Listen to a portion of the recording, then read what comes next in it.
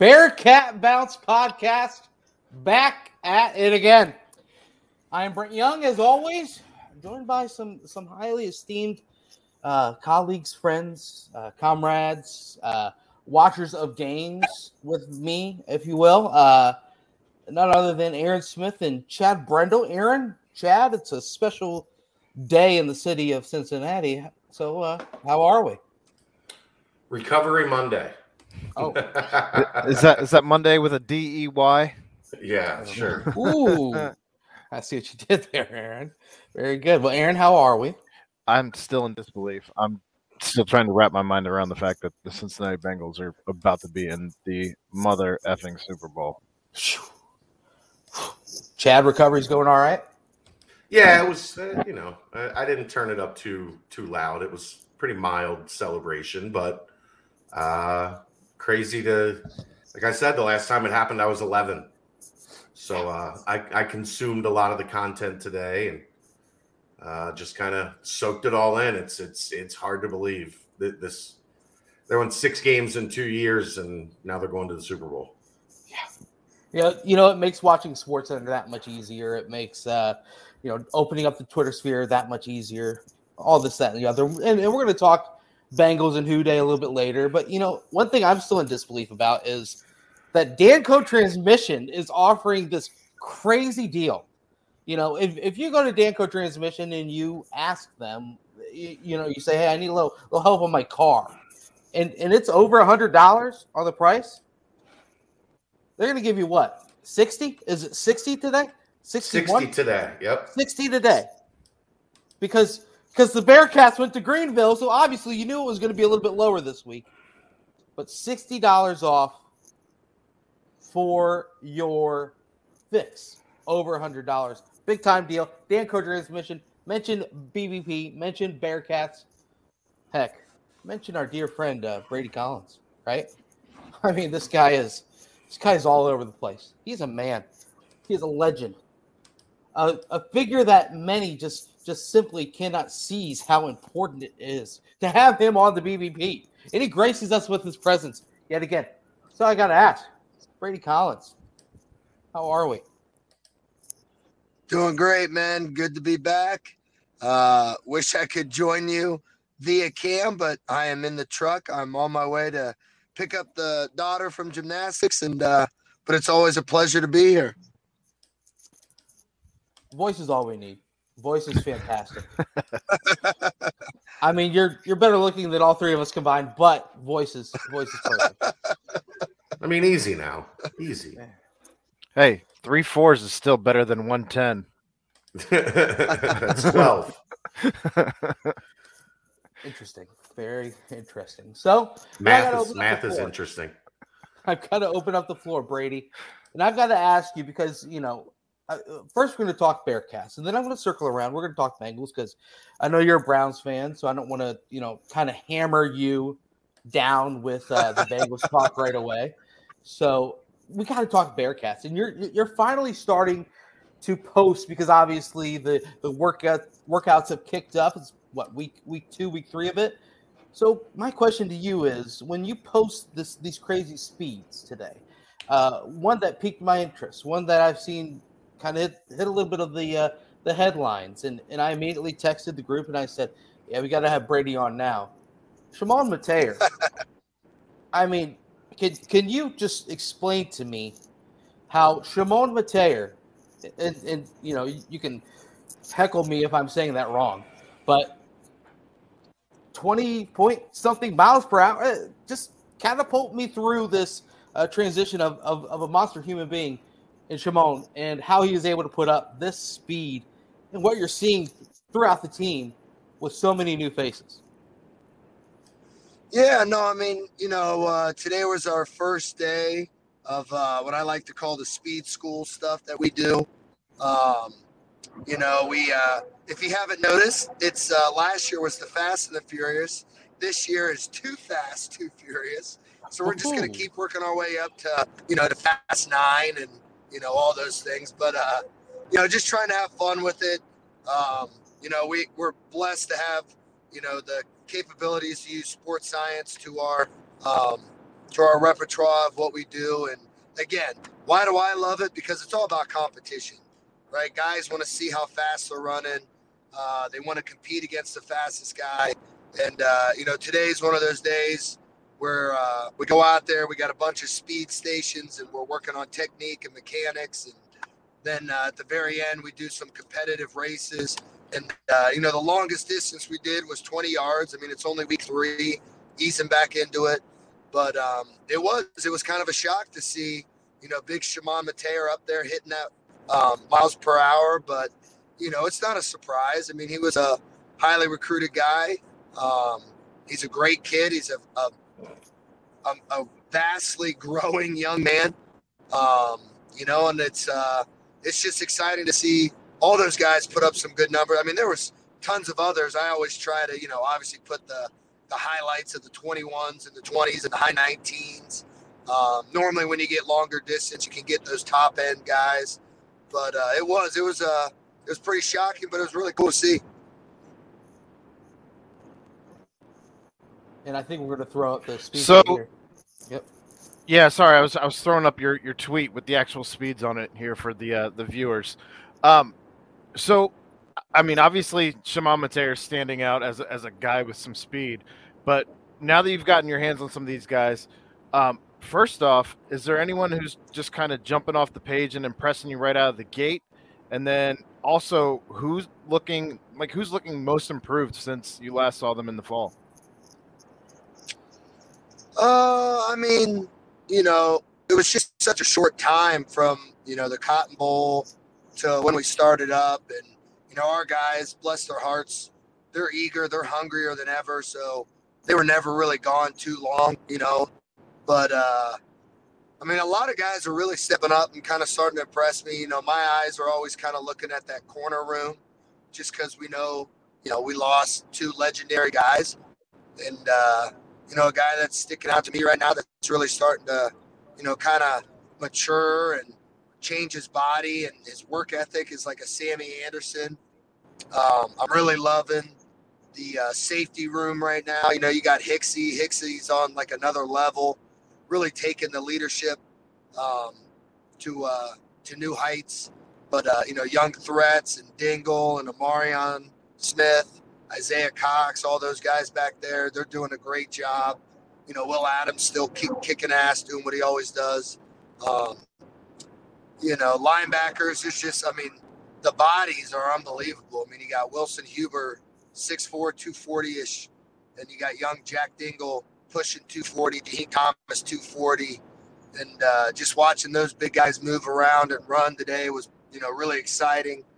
Seeing the young D linemen really start to emerge, Rob Jackson, the Watleys, the Damo Perrys. That, Damo reminds me a lot of like a Jabari. He's got fast twitch. He's strong, he's powerful, and he's just grown so much. But, I tell my guys every day, I told Coach Fick this the other day, I'm like, the one guy that's really standing out to me, and it's so easy to compare him because of his size, but he might be longer than Ahmad, is the JQ kid. He's a great kid. He's got a great personality, a great work ethic. I mean, he's like a sponge.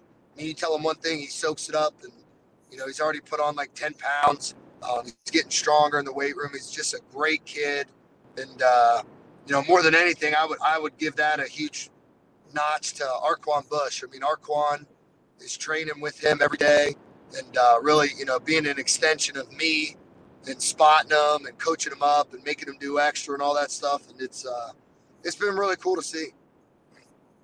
So you touched on it a couple weeks ago. You mentioned how you set up the workout groups and things of that sort. And you mentioned a couple that you were most looking forward to. Which ones have kind of caught your eye as far as you can see? Wow, this they're getting a lot of added momentum, a lot of added enthusiasm coming out of this group, or these youngsters, or different things of that sort. I mean, going into week 3, which we just started. Last Friday was a big competition day for us.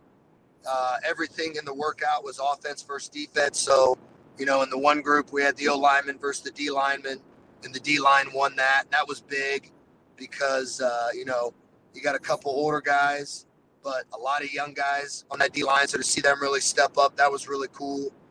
The linebackers versus the tight ends and running backs, they dominated that, which was really cool to see.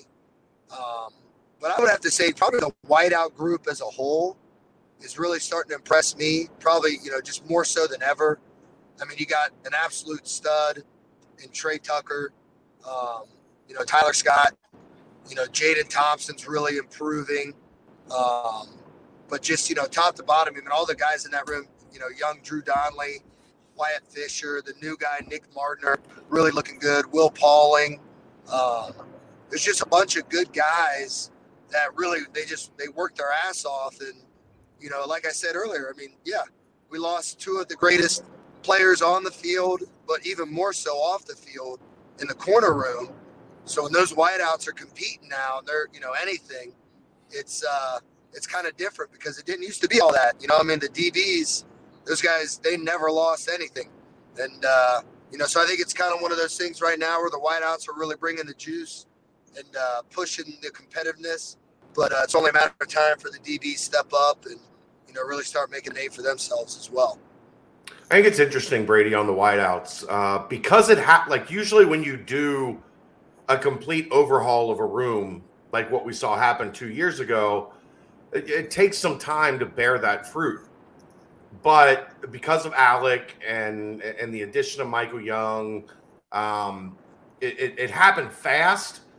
But I think what people need to keep in mind is the core of that were the young guys, and they're just now getting into that third year, getting into that point where they're like becoming the leaders and veteran old heads in the program, if you will.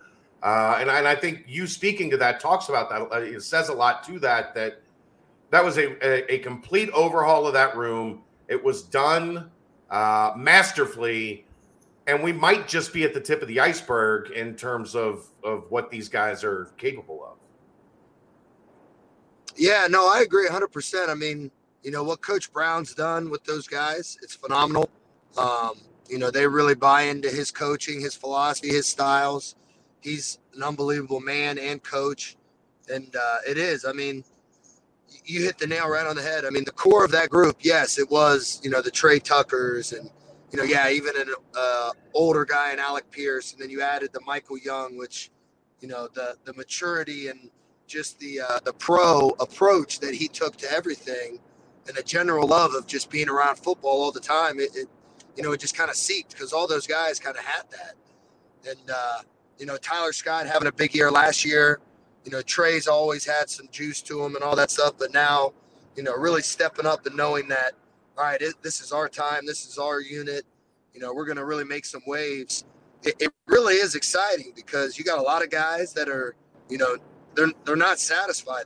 They're starving to get better. They're starving to be, one of the best units that, has ever been through the university, which says a lot because I know there's a lot of big time guys, but they're just really starting to buy into that whole mantra that we have that, the only way to be the best version of yourself is that everyone around you is the best. And, well, how do you do that? Yeah, the iron sharpens iron and all that stuff. And it's just, it's been really cool to see.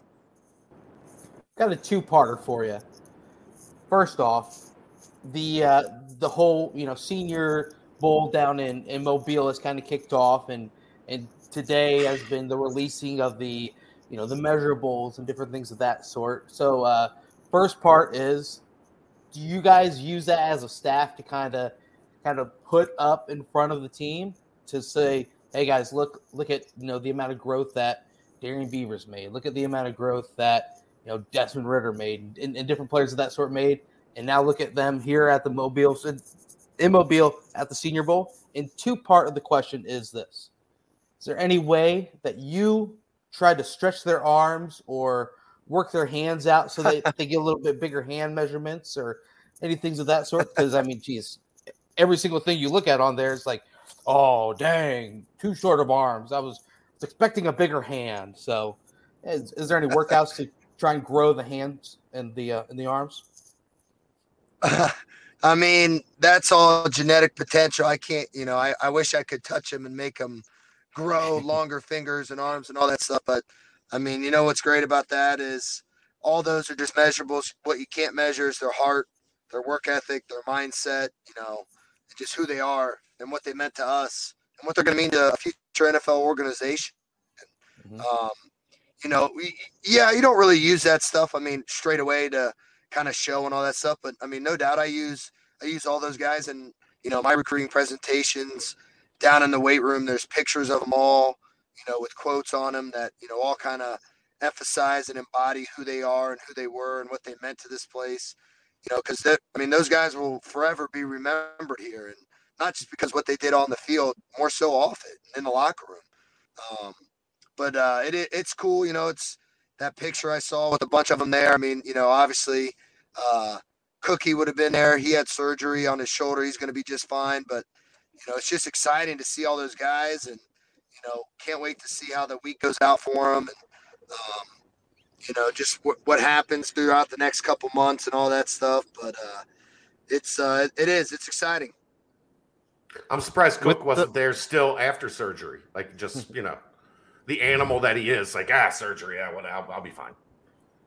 I know. I mean, I told him that too. I said, why aren't you at least just going down there? He's like, oh, well, you know how Cook is. But no, he's doing awesome. If he was there, he would have played. That's probably why. Well, if he went, he was going to be on the field, and, right? He's an unbelievable guy. I'm blessed to still see him every single day. He comes in later in the day, gets his workout in, and, still get to talk to him and be around him. And, again, bright future in his path there. But it is, man. I mean, it's going to be exciting. I know, some of our coaches are going down tomorrow to Mobile to watch the practice and be around. And I would love to go and be around down there as well. But you know what? I got some dudes to train. So, but just so happy for those guys. Can't wait to see how, the next 2 months playing out for them. That kind of leads me into my next question, which was going to be, do you still see any of the graduated seniors or the guys that have been getting ready for the Senior Bowl coming into the locker room or into the weight room rather, and working out with any of the new guys? No, I mean, Cook's been the one exception. He's been in, getting his rehab and training every single day in there. But other than that, everybody's, they kind of head off to their training facilities and, wherever they're going to prepare for not only the Senior Bowl, but the Combine and all those things. So, but, keep a little tab on all of them, stay in touch with them. Everybody's doing good. And, can't wait to see them again. Obviously, Pro Day when that comes around. And, right. Just making sure they're doing well. I want to go back to the team and working them out because, like you mentioned, you released the dudes of the week, and most recently, Rob Jackson is another name that you've mentioned him numerous times. He's popped up numerous times, and it's kind of goes with the whole measurable thing that I mentioned earlier. He kind of fits the mold of all those different measurables. What have you seen Rob do so far through his, freshman year? Didn't really see the field much, obviously, because there was a plethora of talent in front of him.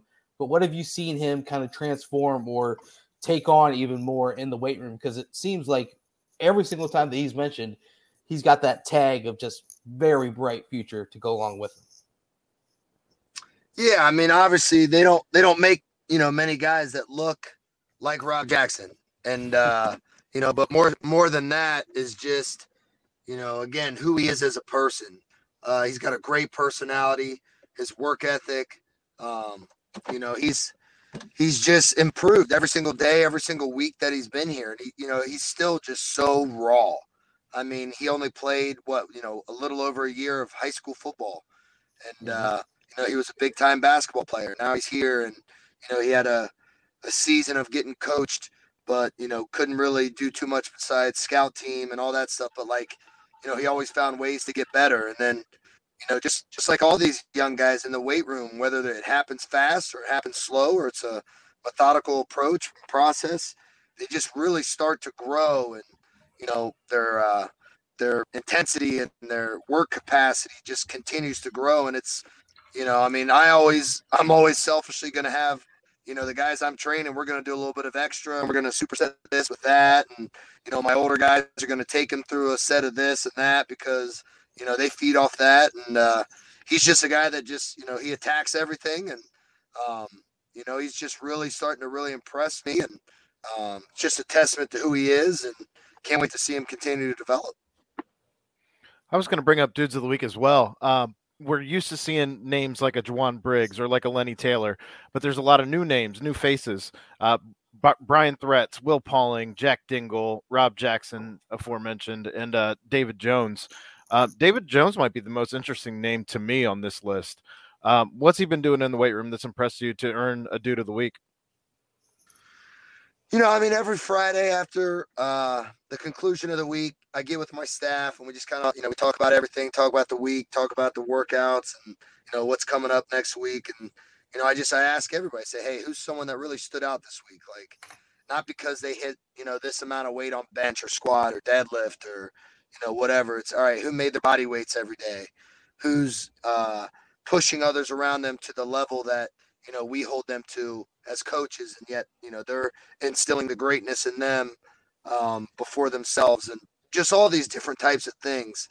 And, a lot of those guys that you mentioned, the Lenny T's and Juwan Briggs, those guys, yeah, they were probably dudes of the week last week or the week before, and are doing a great job. It's just, we're always really, I'm a huge, fan of trying to pump up guys as much as I can.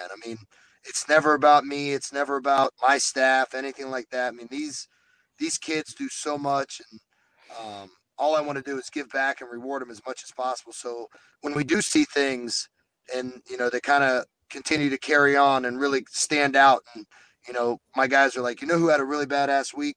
Dave Jones. And you're like, all right, yeah. Did he make his body weight every day? Yes, he did. Did he check into breakfast and lunch on time? Yes, he did. He has no issues. Academics are good. Okay, cool. Absolutely, he's the dude of the week. So proud of him. He's always been great in the weight room. I think his biggest challenge is going to be transferring that to the field and to academics in every aspect of his life. Because just like we tell all these kids, it's not just football, and it's kind of stuck in my head right now, but I've been showing it in my recruiting presentations the past couple weekends. There's no surprise with the team success that we have and the correlation to the team GPA. We've had the highest team GPA every single year since we've been here. And why does that sound so shocking? Because we keep winning. And that, there's no surprises. You can't be really great in one area of your life and really shitty in the other and expect results. So really proud of that. Thankful for our academic support system at UC with, Miss Carrie and all her crew. They're unbelievable. And, just, again, anybody that really steps up, we want to shout them out and give them a little love. First off, the checking in for breakfast and lunch, I think I do pretty well at that. So I guess I've got 1/5 of the way towards the dude of the week. But aside from that, it'd be a bit of an uphill race. But I have to ask the sexy question for all the listeners and the viewers. Nick Mardner, you mentioned him already for a little bit. Tell us a little bit how he's looked and what you think the next step of his evolution is. And then, of course, how has Evan Prater, Ben Bryant, the QB room looked at on top of that as well? Yeah, Nick is an extremely well-looking kid. He is very tall. He's got great big hands and a great attitude. He's always got a smile on his face. I think he's still kind of getting, used to the flow of everything, but he tells me he's loving it. He's vibing with everything, really happy he's here. Best decision he's made, all that. And, I think it's just going to be a great process, through this winter. And then, getting to spring ball, seeing what he does and all that stuff, and then reevaluating and assessing and, having a great plan in the summer for him. But, he's already putting on some good mass, and, the goal will be to get him as big as we can. Not big, but, lean muscle on him. And, that's only going to make him bigger, faster, and stronger. But really, really proud and happy to have him. And then, the quarterback situation, it's awesome. I'd be selfish not to say so. I train those guys. And, Evan got to be around Ben when Evan was a freshman. So, those guys have a great relationship. Evan used to work out with Des and Ben. So now, with Ben and Evan working out every single day, it's like it was with Des and Ben. It's like it was with Des and Evan. I mean, they push each other. They don't let one person take a rep off. They're having fun, pushing others. And, they're just really grinding every single day to prove to everybody in the room that, they're here, they're going to compete, and they got each other's backs. And it's been really, really awesome. I mean, you couldn't ask for two better dudes. And, each one of them have their own, individual kind of personal goals that they got to do this winter and then through spring and summer and all those things. And, each one of them, to no surprise, is really starting to attack those. And it's been really fun to watch. I don't know if I've missed anything, Brent, so you can let me know if I have, but the last time we saw the locker room, it was starting to be gutted. So have you peeked your head in, Brady, to see what the update is on the locker room status, or are you just going to wait and see as they unravel it at the big we're done? Oh no, I make sure I pop my head in there every day. I want to make sure, things are in motion and they're working. It's absolutely gutted. It looks 30 times bigger. It's exciting to see, the progress day by day, and obviously can't wait for the end result. Those kids deserve it.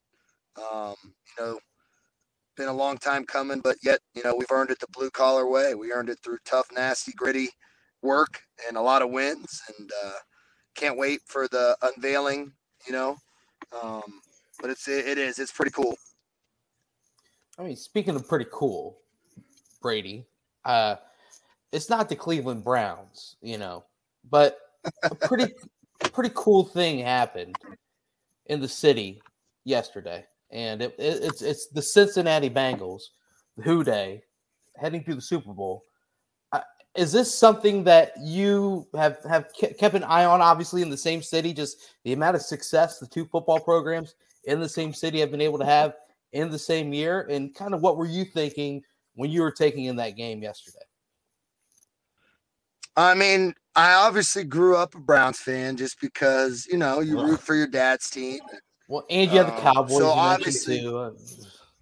Yeah, that was, back in the day when Bernie Kosar left and jumped around. But, obviously throughout my career, and I've been blessed to train and be around a lot of guys that are in the NFL and play on a bunch of different teams. So, more so than anything, I'm just a fan. I'm a fan of every team. I'm a fan especially of guys I've been around and had the pleasure to work with, both players and coaches. I mean, and that's what's kind of unique about the Bengals. I mean, one of my favorite guys from our first year here, Doug Rosfeld, chief of staff or whatever he is there. Incredibly happy, to see him be successful and the things that they're doing there. You look at a bunch of players on the Bengals team that I've been around: Sam Hubbard, Joe Burrow, Eli Apple, Von Bell, Isaiah Prince. It's just that's exciting. And then you throw a Bearcat in there and Huber. It is, man. I mean, it's really cool for the city. I love that tweet. I think SportsCenter put out. Cincinnati really is, the football heart of it all. And I was like, hell yeah, it is. I mean, with the Bearcats and the Bengals, I mean, what. A lot of people need to put a little more respect on Cincinnati, but that game was crazy. I'm watching it. The kids are going crazy.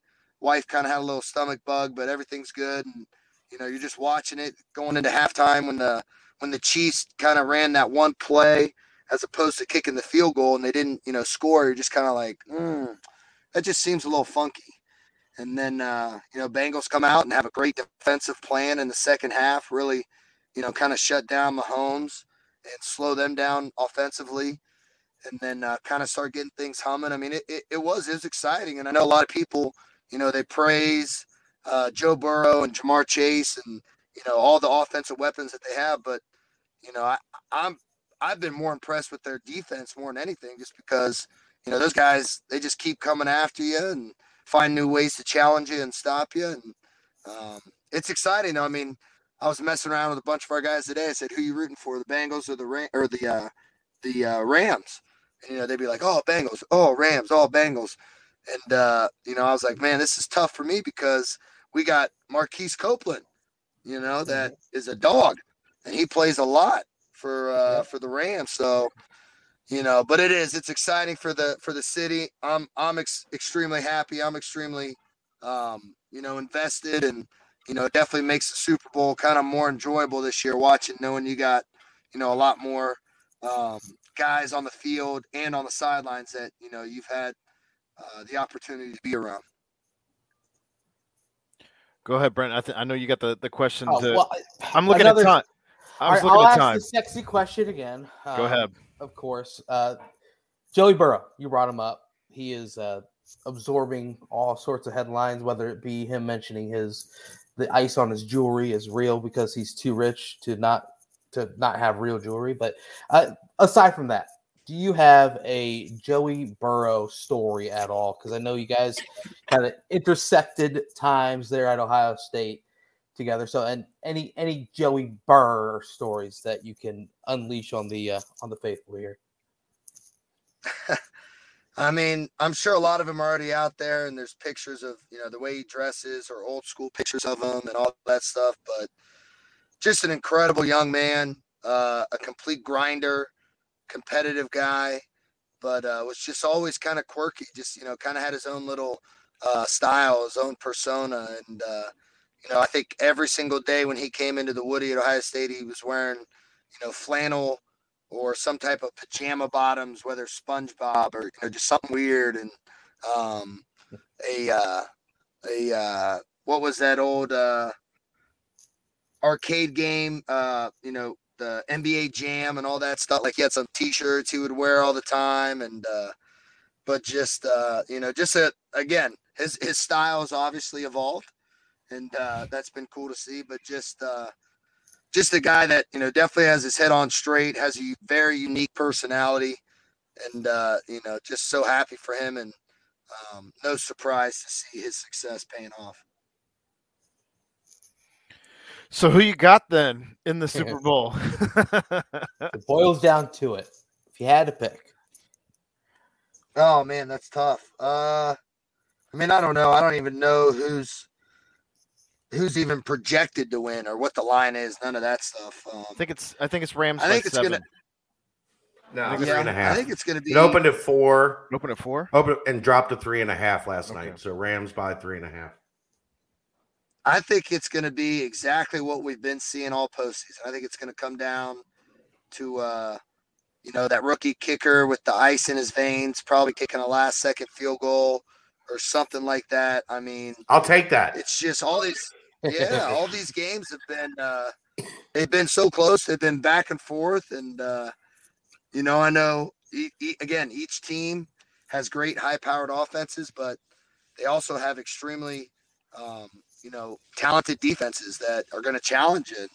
I think it's going to be exactly what we've been seeing. And, I wouldn't be surprised to see a nice 24-21 or, even a 31-28 type of final. I mean, the last 6 games in the NFL have been just phenomenal.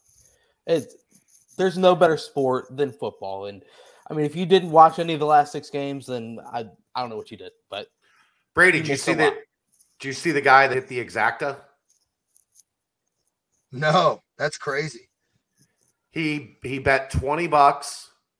He guessed Cincinnati 27-24 over the Chiefs, and he guessed Rams 20-17 over the 49ers. Guess how much you win for guessing the exact same score of both divisional or both conference championship games? $20 bet. 100. What did it pay? $100,000. No. Just under $600,000. Wow, that's pretty impressive for a $20 bet. I mean, the odds are just crazy. Well, yeah, it was like 22,000 to 1 on the Bengals Chiefs getting the score right, and then 13,000 to 1 on the second game on Niners Rams, and then you roll those 20 times each, and you get it's like $578 or something like that $1,000 was the winning ticket. That guy had a good night.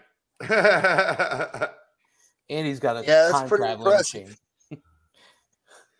He's got the almanac from Back to the Future. Oh, it's the best. That's top 5 movies right there, the trilogies. Oh. Look, Back to the Future, man. Would you get those shoes, the McFlys? Absolutely, 100% I would. I think you would have to hit the Exacto to be able to buy them, right? I'm pretty sure those are going for a pretty penny. But no, I mean, yeah, it's been so much fun watching this, and I mean the success that the city of Cincinnati has had. It's just, man, it's brewing. It is exploding. So, does it make you sad a little bit? Because I mean, as a Browns fan, you're seeing Odell Beckham kind of go off a little bit for the Rams, looking like a whole new player over there, and then of course you have the Bengals. I mean, gosh, it's got to be tough for a Browns fan, Brady.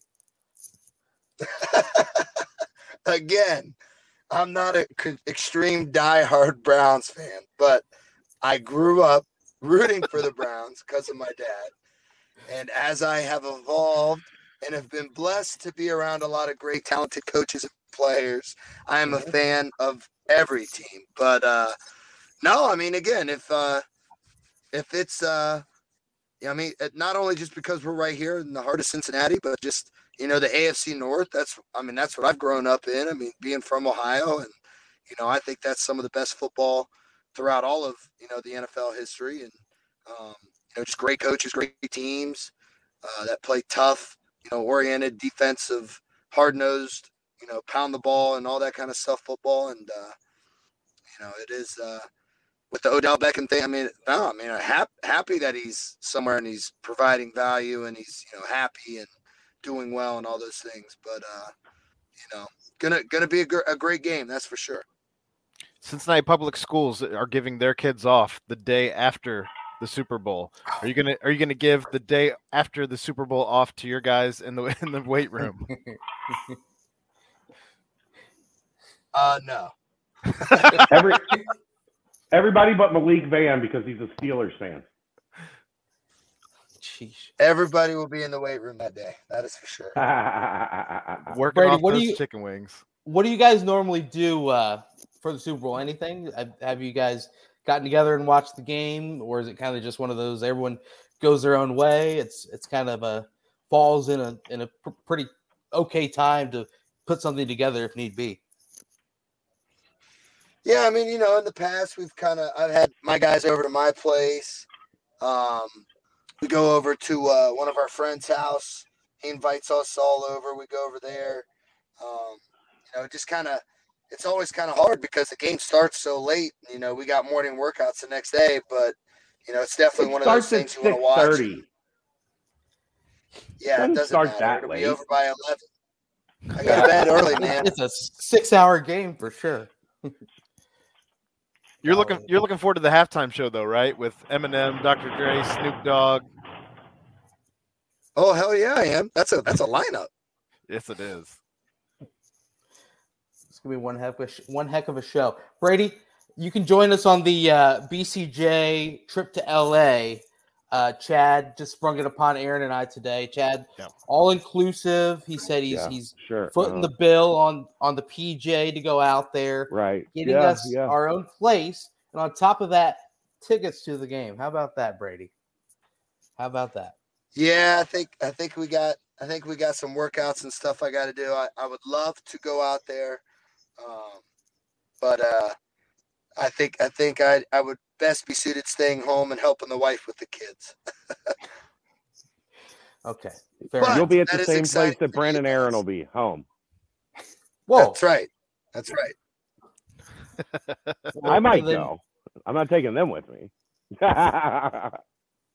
I mean, shoot, tickets out there are dirt cheap. It's just the $5,500 you gotta pay if you want to go into the stadium. Yeah. So that's I don't know if that's a little out of the BCJ price range as far as what I'm getting so far. But it is what it is, and who knows? I would take an all inclusive trip to a workout for the Bearcat football program, honestly, over that. So who knows?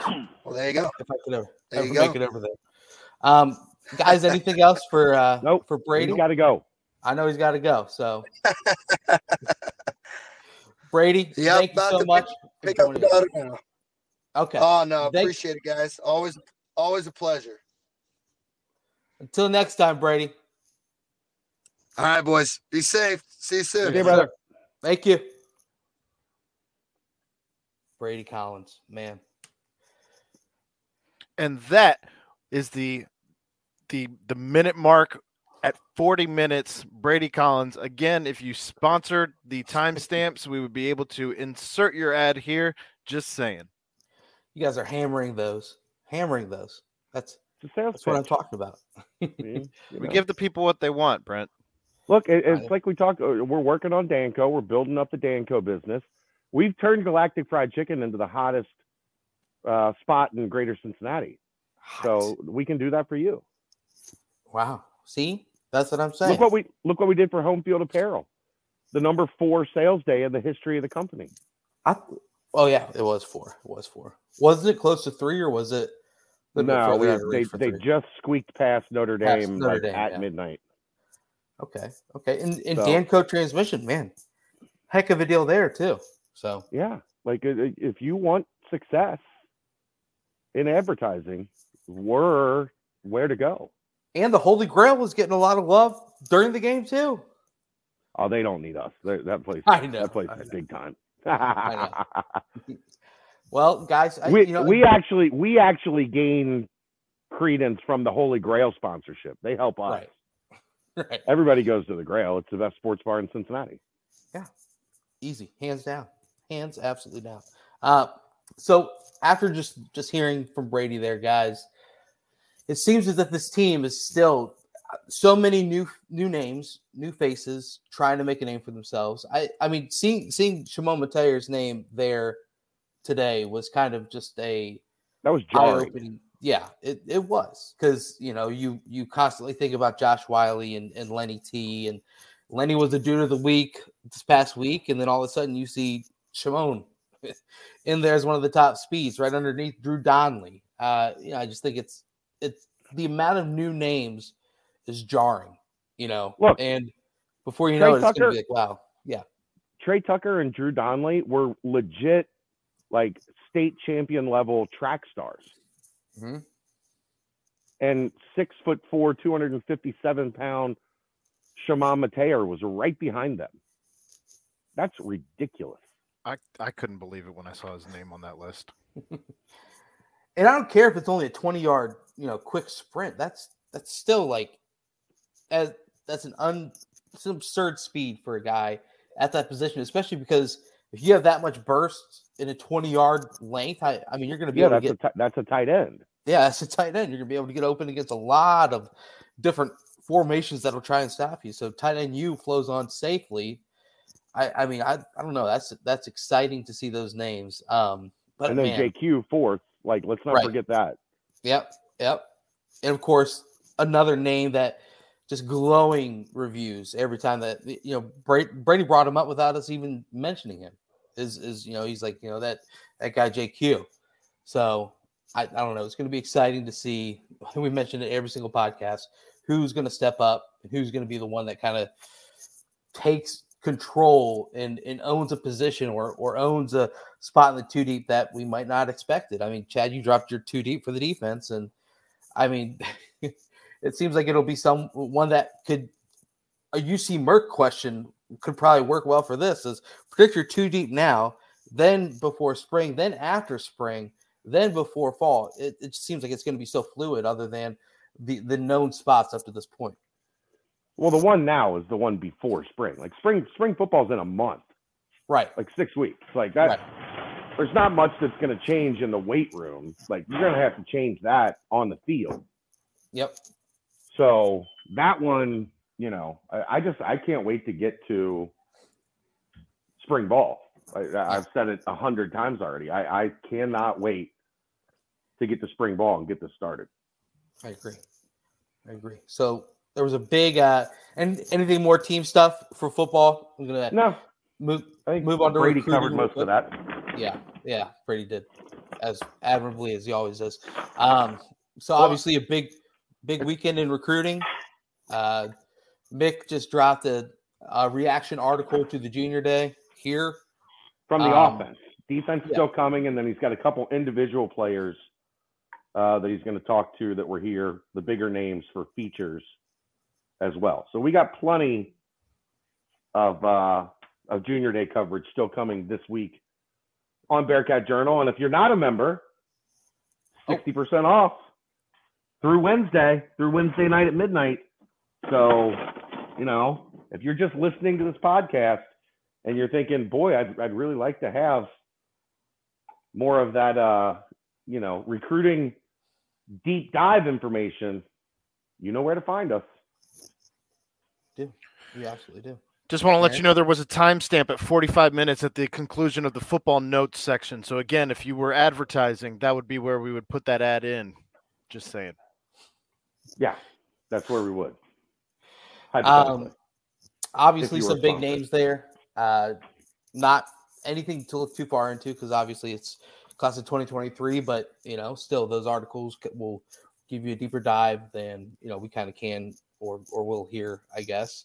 But man, it's cool to see the different route that I guess it's kind of an evolution that the staff is doing, kind of going from the now targeting the higher rated players, targeting those that kind of fit exactly what you're trying to do. So, man, that'll be a fun couple of names to track as that continues to build more and more.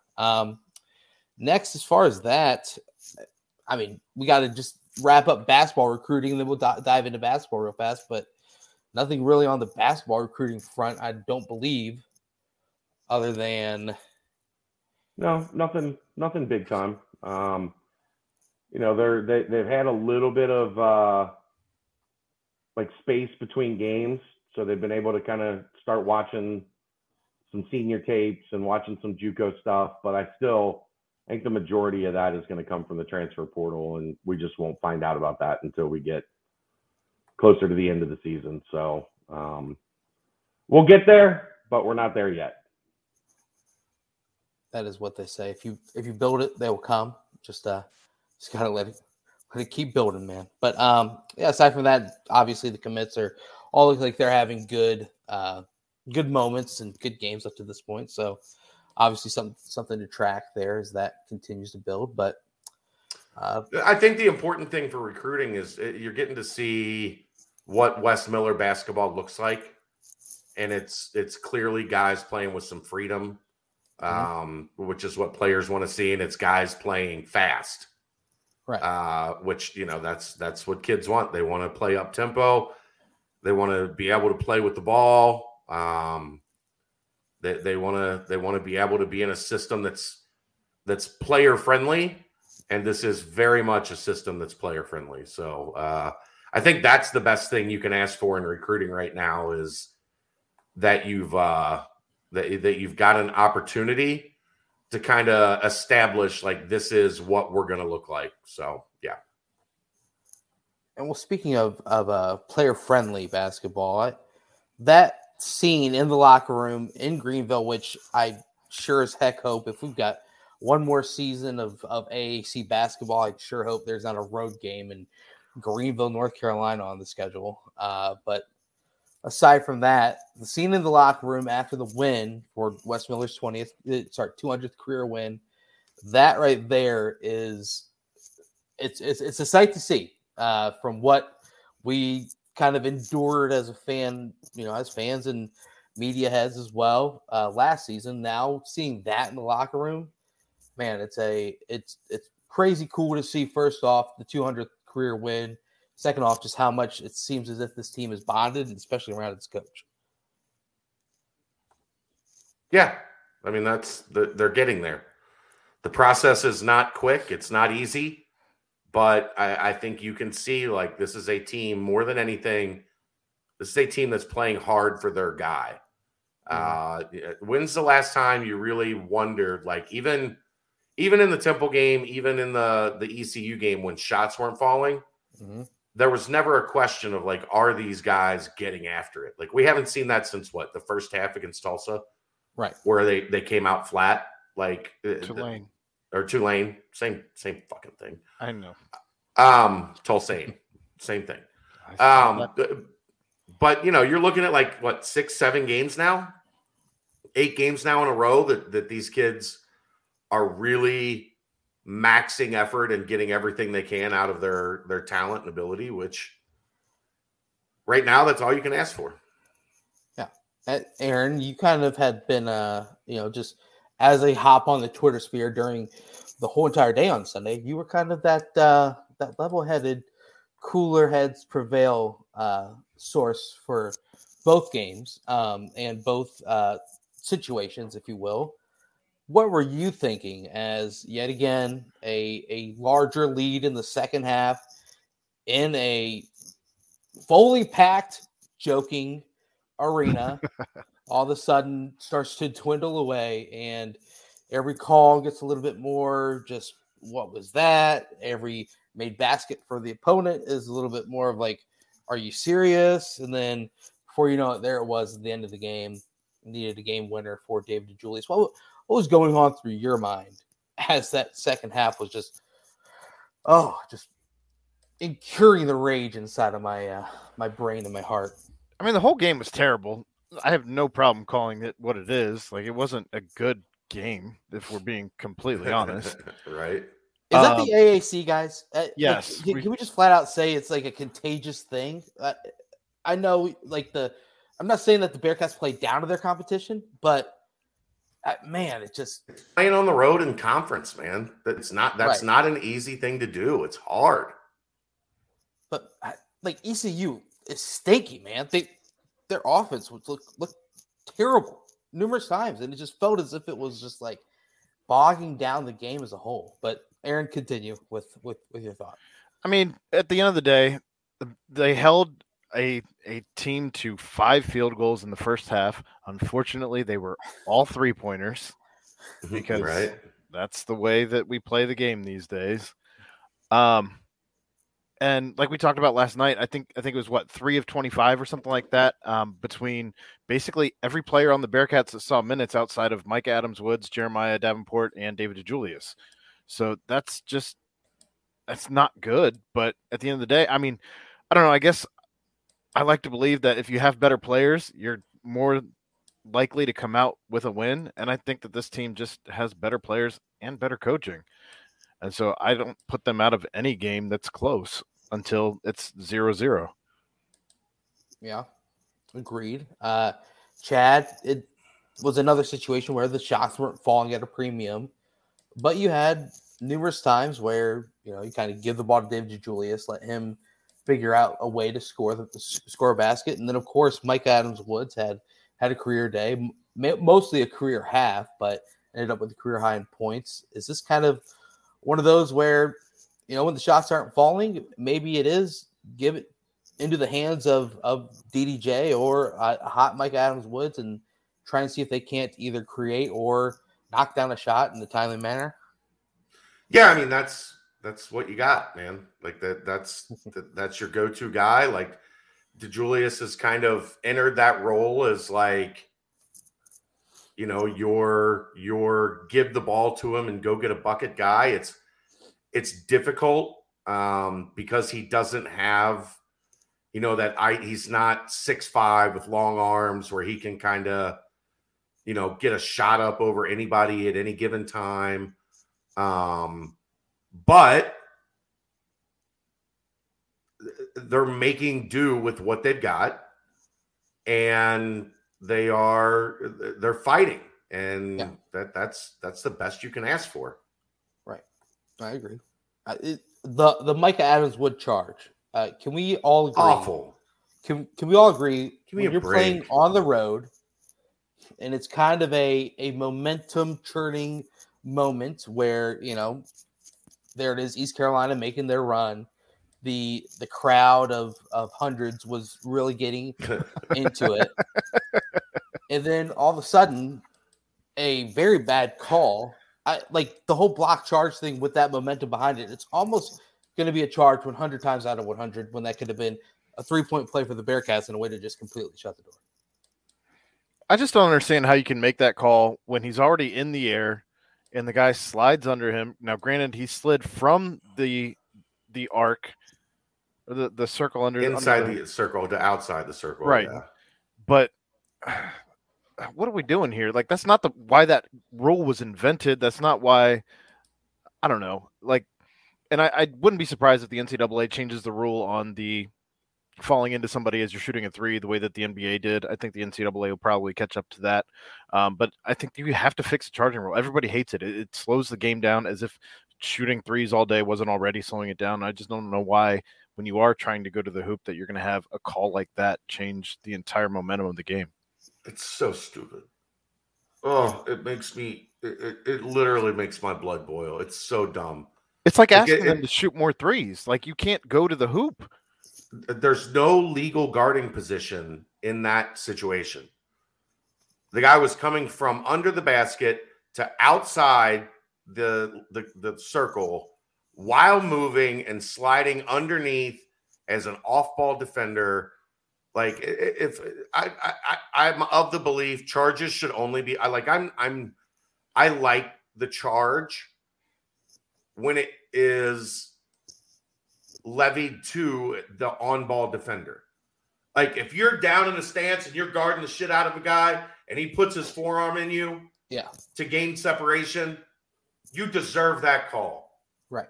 When you're just some slapdick 10 feet away from the play and you run over and fall down, that's not playing defense. It's not playing defense. It's playing within the rules, unfortunately, but yeah. It's not because he never gained legal guarding position. Well, within the officiating rules, I guess, which is a whole different thing. I don't know. It's kind of as if you knew that, like, he was making the call before there was any contact at all. It was a charge when Micah got past the free throw line, and it was called before the contact was made. Yeah. So I don't know what to tell you at that point. The whistle was blown before the contact was made. Yep. Agreed. And garbage. 26-year-old Vance Jackson again has a huge game against the Bearcats. It seems as if it was like last year it was Brandon Mahan at UCF that would always just have the singular massive games against the Bearcats, and this season it was Vance Jackson. Luckily, Bearcats came out 2-0 in this matchup. But man, Tristan Newton, he's been one of the better guards in the conference all season. Bearcats clamped him up until the very end when he starts to get going. Was getting numerous beneficial whistles. The home court whistle, great shots though. He did. Yeah, I mean his first made field goal was a highly contested end of the shot clock. Yeah. What? 15, 17 footer? 17 footer, yeah. Yeah. I mean, tip your cap to him, but still, it was a game where I couldn't be more happy for David DeJulius. It sounded as if in the post-game presser that David probably took the whole end of the Temple game pretty hard. And, after countless games and numerous people talking about it, David obviously struggles with some things emotionally, and he was able to overcome that. And seeing him go have the wherewithal to grab his offensive rebound and put it back up and knock it down. I mean, that is awesome to see that for David DeJulius. Well, he did a great job playing through contact, right? Right. Yeah. Played through contact, stayed on balance. Like, this is why when everybody talks about, like, going up strong, going up with a solid base, that's why. So that if the shot misses, you're still in a good position. Not only do you have a better look at at making the shot, but you also have a better chance to rebound the shot. I also thought it was Odio Guama and somebody else that both went in and contested that rebound that kind of opened things up for DeJulius to get his own miss and be able to cleanly go back up. Mm-hmm. So it was textbook end of the game situation. You didn't get the first one. You took the shot with the nut. You didn't milk the clock down to where you didn't have enough time to go get the rebound and put it back up. And then the thing that's not talked about enough is DeJulius not only scores, but doesn't celebrate and act like an idiot. He immediately gets down the floor and gets a hand up on Newton to challenge the shot. That wasn't a shout out to the 4 overtime UConn game, was it? No, because that shot wasn't. It was mathematically impossible for that shot to happen in 0.8 of a second. So was that charge call on Mike Adams-Woods? What is going on? But no, it in the end, it was a win for the Bearcats, and one that, man, I probably would have had to cancel the podcast tonight if. No, we would have still had it, but I mean, if that shot wouldn't have gone down or something along those lines, it just seems as if these tough games really, I don't know. When the shots are falling, this team is very tough to beat. Very, very tough to beat. But these grinders outs, it might be something that continues the rest of the way.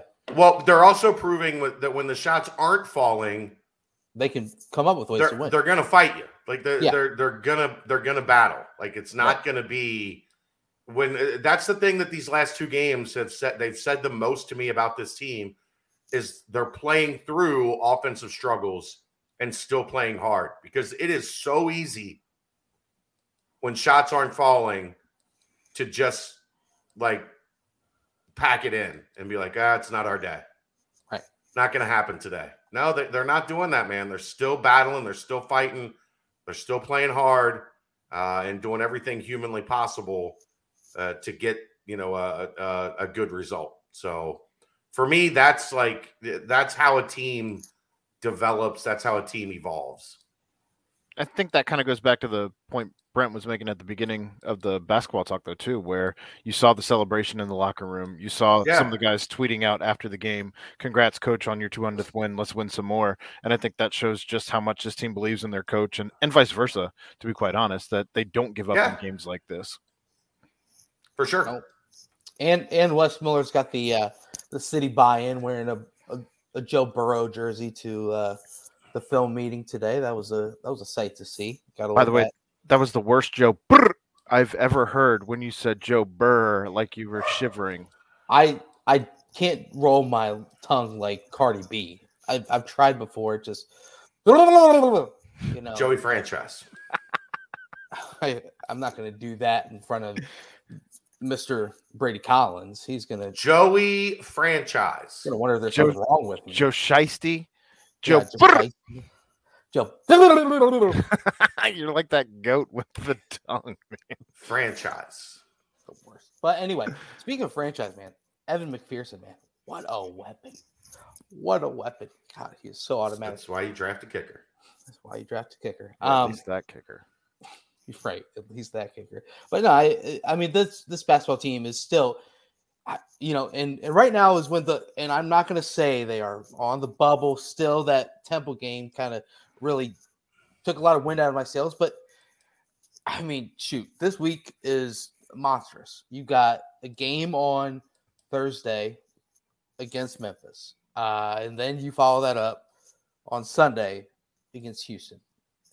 And I watched some of that Houston UCF game over the weekend, and UCF looks tough, but Houston, they look beatable. I really think they do. And in front of a home environment and hopefully one that is going to have a good fan presence there, hopefully coming off the heels of a win against Memphis. I mean, if Cincinnati goes 2-0 somehow this week, and I'm not going to put that pressure on anyone, I mean, there's no way that they couldn't be right there back in the talks of being a force or a team to look out for when it comes to March. So a huge opportunity on the horizon this week. It's going to be big back-to-back games. Probably the biggest back-to-back since the Kansas City trip earlier this year. Don't forget they're unveiling the throwback unis. Oh yeah. Don't lose with those unis on. Don't lose. Hopefully the weather holds up. It is looking pretty gross on Thursday. So yeah, Wednesday night going into Thursday. I'm gonna have to no, I've seen Thursday night, like Thursday night going into Friday. Well, yeah, You got to remember, you're looking at weather in Indianapolis. I am. Yes. The weather in Cincinnati is supposed to be like ice Thursday evening into snow on Friday. So,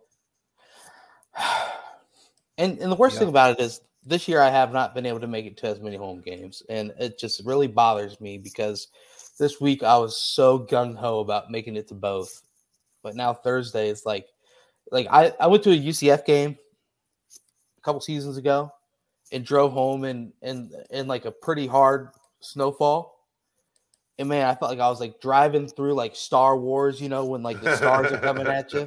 Right. I had to pull off on the side for like an hour. Didn't get home till like 4 a.m. I don't know. It was tough. But yeah, hopefully the weather holds up because man, there needs to be a crowd there for both games. Thursday for sure, because Memphis, they're loaded with talent, yes, but man, they've got some holes in that team. And then, of course, on Sunday, I'm expecting a big crowd Sunday. I think this is a pretty frenzied city when it comes to sports right now. So Super Bowl is a week in a week. So go here and then fly out to LA with Chad and Aaron and myself, and then we'll be able to go from there. But yeah, I don't know. Do you guys think if 2-0 this week? And yeah, it's going to be tough. But obviously, if 2-0 happens this week, you got to put Cincinnati right back there in every talk as far as it goes to the potential of postseason play. Yeah, I mean, if you get we've talked about it. The biggest thing on Cincinnati's resume is that win over Illinois. If you can somehow find a way to add a win over Houston to that resume, right? And guess what? That SMU win continues to they haven't lost since playing Cincinnati. No. So if you have 3 marquee wins, 2 marquee wins, and then a third really solid win, when you compare that to what the bubble looks like,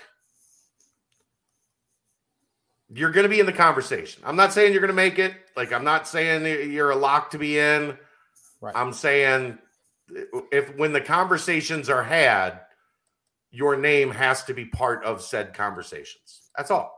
I mean, for this team in this situation, that's all you can ask for. But look, beating Houston requires a level of toughness and physicality that still,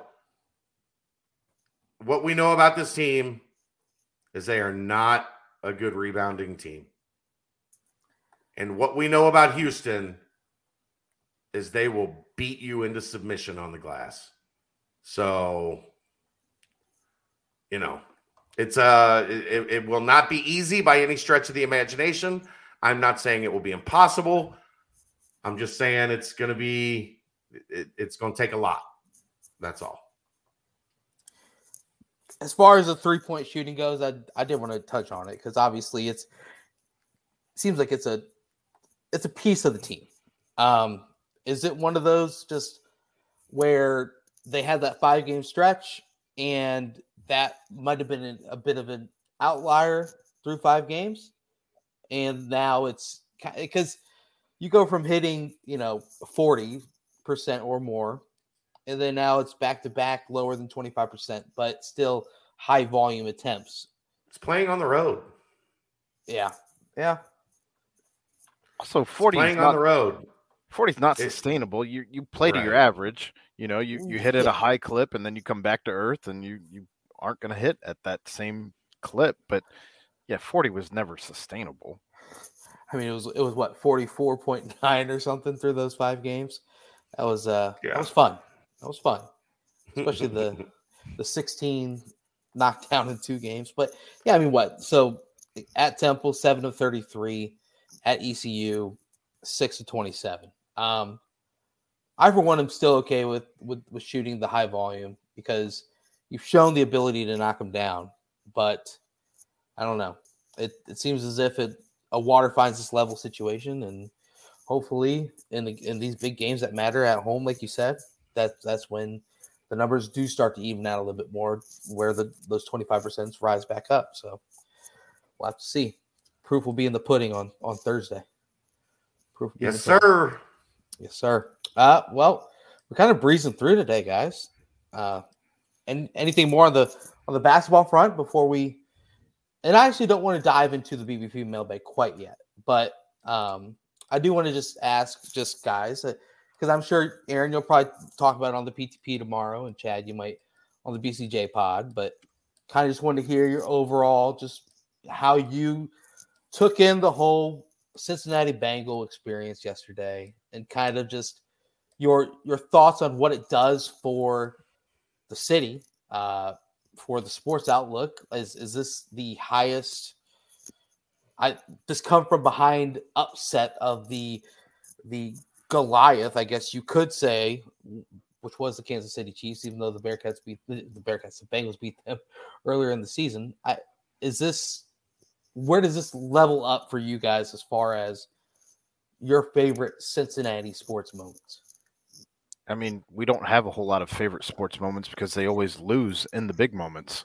So for the curse to be kind of, I mean, the Bearcats kind of paved the way as far as like letting the city believe in something, and then to have the Bengals follow suit, like it's nothing but good for the city. And even trying to bring it back to Cincinnati, like recruiting and the football at the University of Cincinnati, like having a successful football franchise for the NFL in the same city that you have, you know, the university is nothing but a good thing, because it's just another selling point for why come to this city.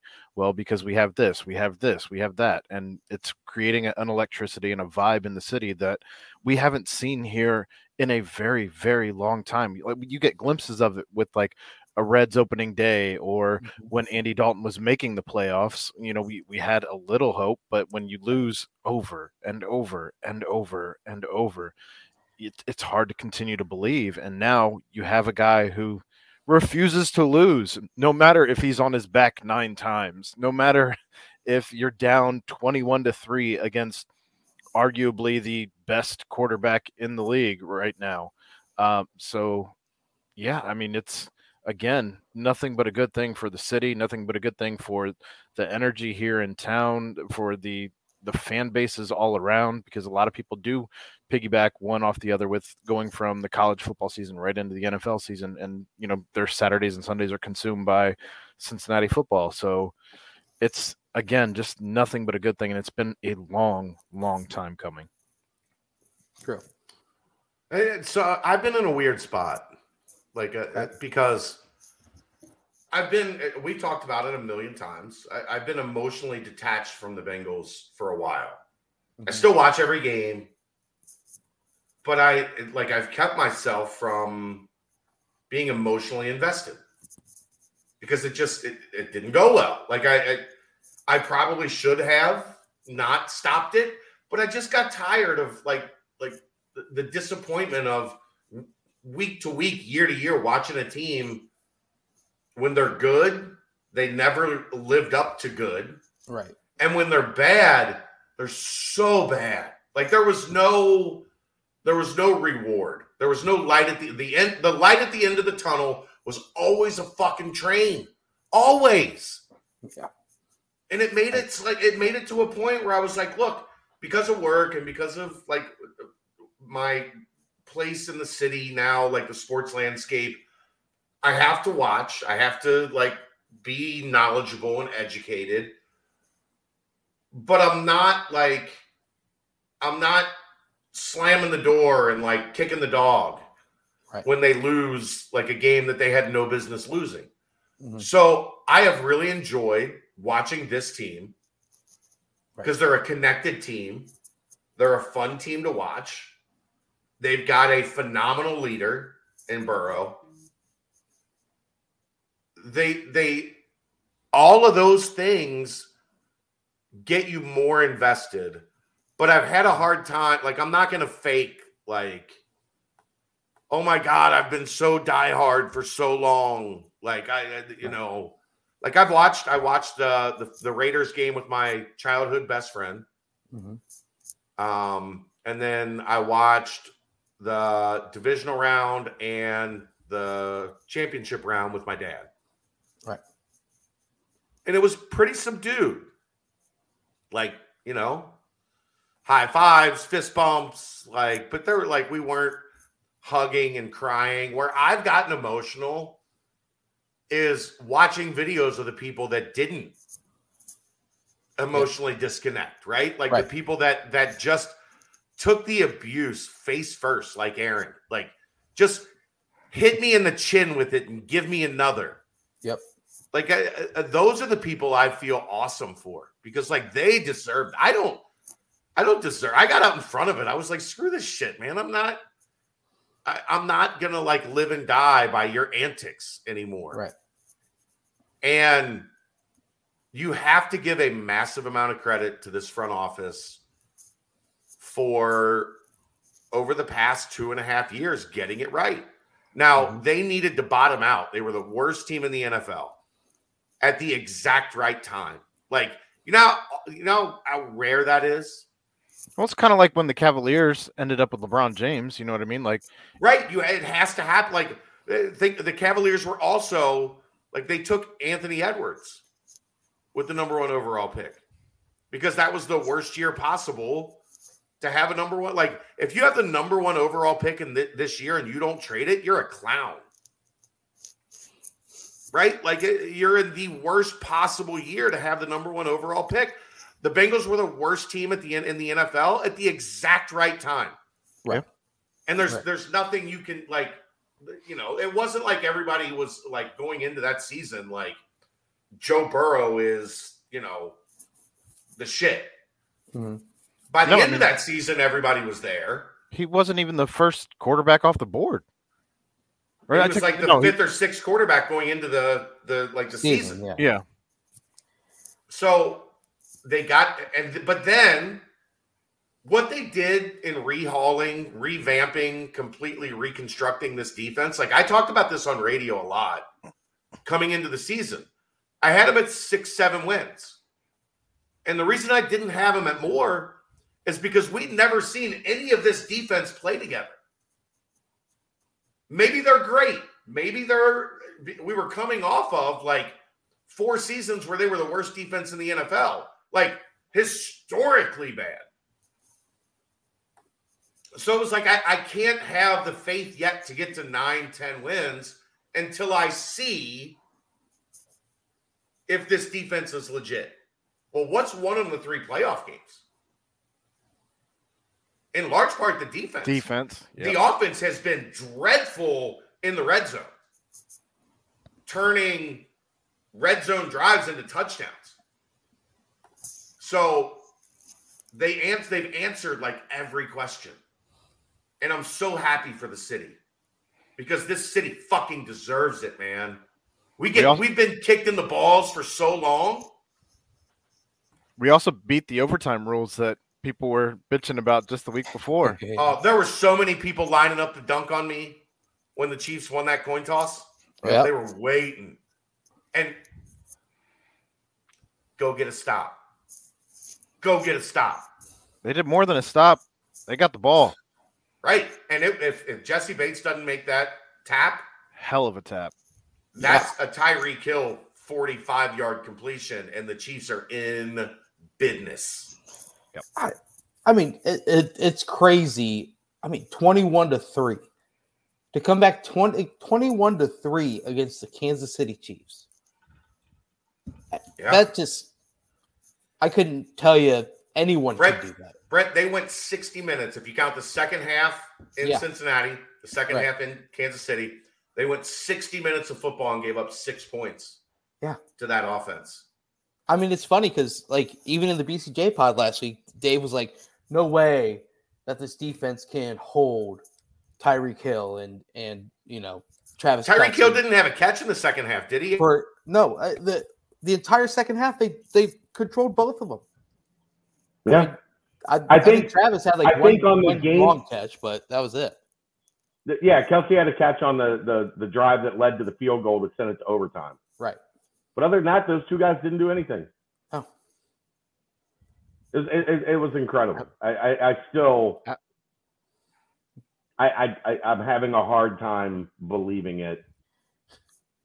Wow. And it's good. It's getting to the point where, like, I don't see the Bengals losing in the Super Bowl. Like, it's weird. It's a very weird. I would have felt feeling. much better if it was San Fran. Yeah, because I just feel like that would have been like the one, like, we got unfinished business. Right. And outside of Deebo Samuel, like, that San Francisco offense is Right. Both of those defenses. Did you know that the Rams have only given up 20 passing touchdowns in 20 games? Yeah. That defense is a menace. Right. And they've got, between Stafford, Cooper Kupp, OBJ, Cam Akers, like they've got some offense. Like, They do. the Rams are going to be a problem. I was hoping San Francisco won that game for real. We mentioned all those names, but literally we're just playing at Kansas City in a true road environment. Yeah, sure. I'm not saying it's impossible. What I'm Yeah. saying is, I would have like, if you're comparing the Rams and the Niners, Yeah. you want the Niners, even though, like, the Niners defense is outstanding, Right. but the Rams defense is outstanding, and, like, they've got legit offense. So it should be a hell of a game. I'm so tempted. Like, I'm not spending $10,000 on tickets to go to the Super Bowl. But I'm so tempted to go out there and just like spend experience a Super Bowl weekend. And I bet you could get credentials. I don't know that they would I'm not. It wouldn't be going through the Bengals for credentials. And one, why would the Bengals credential me? I've never been to a Bengals game as a credentialed media member. True. And two, I don't think the NFL would be like, oh, Mo Egger has written 2 columns about the Bengals for your site. So, yeah, you're in. Hop on board.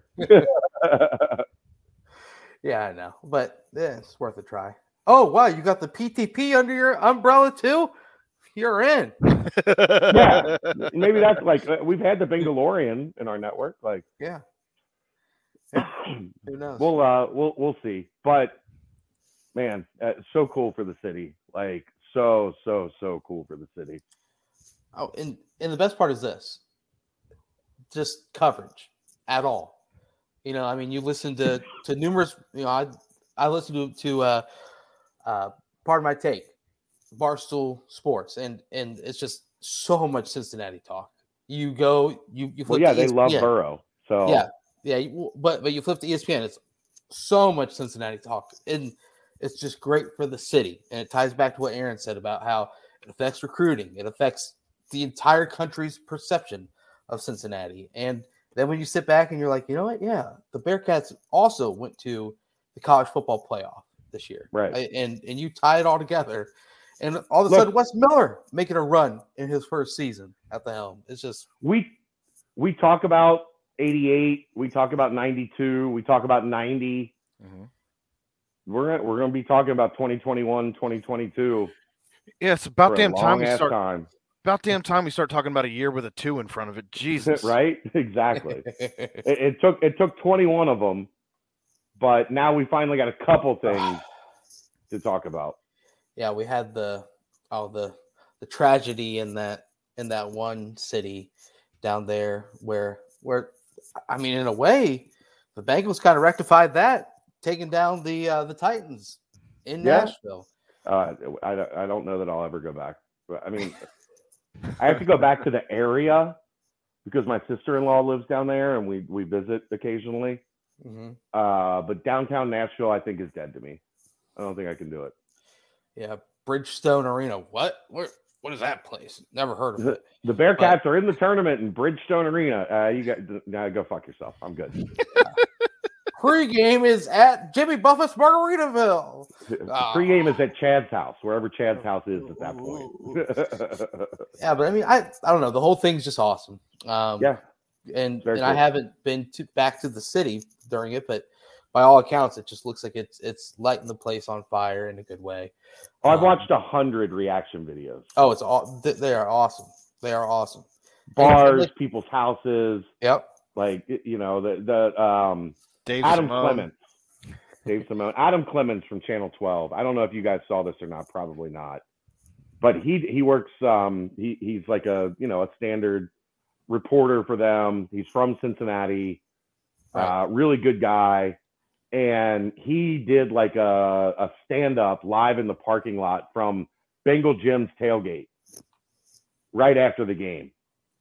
And he had on Jeff Ruby, and like you could tell he had a bunch of buddies that were like spraying them with beer as he's live on TV. And like he was trying not to cry. Like he was trying not to like get emotional. He was trying to like bring the story back home. But you got that sense of like how much that meant to him. Yep. And getting to cover it and getting to forever say, like, I was in Kansas City and covered when the Bengals went to the Super Bowl and got to do this. I've got this awesome, they went like 7-8 minutes. It was long, like live on the news, where he's just like going and going. He's talking to Jeff. He's trying to get Jeff Ruby to take the bus out to LA. Like stuff like that, man. That's what gets me. Yeah. Because that's the awesome, like the personal stories. Like Brandon Sejo lost a cousin right before the game in Nashville.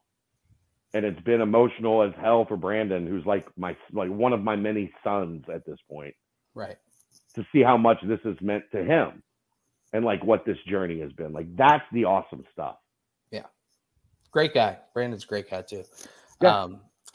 Another person who I kind of saw that was similar to having these high emotions, it was Boomer Esiason on the panel when he was just on the camera. They never passed it to him, but it looked like his eyes were watering up and he was just kind of soaking it all in. It could have been the extreme cold, but no, I think but they kind of stayed away from going to him. They did. They were like, we're going to let Boomer, like, we're not going to make him cry. Like he was going to cry. Yeah. If they came to him and he right talked there. about what it meant to him, he was going to cry. They saved him from that. Well, and only over the last like week or two has he fully embraced publicly that I still love the Bengals. It was like he was trying to be. No, he was trying to be objective, but like he did a lot with Burrow when Joe got drafted. Like, I don't think he's hidden it, but he's tried to be like nonpartisan.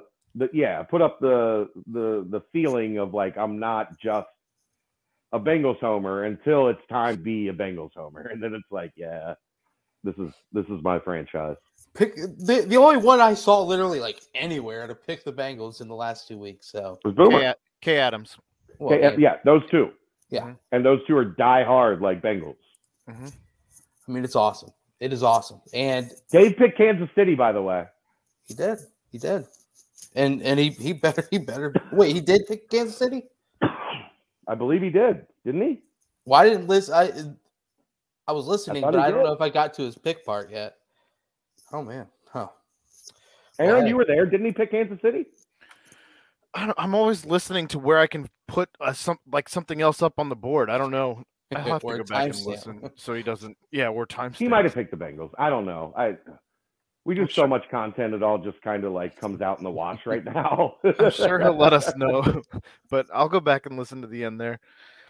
But it's an awesome thing. And, for sure, from now until kickoff a week from Sunday, it's going to be nothing but great coverage, great exposure for the city. So, man, soak it up. And Joey Burrow's a legend. And you know what? Oh, I've got a recommendation too. Okay.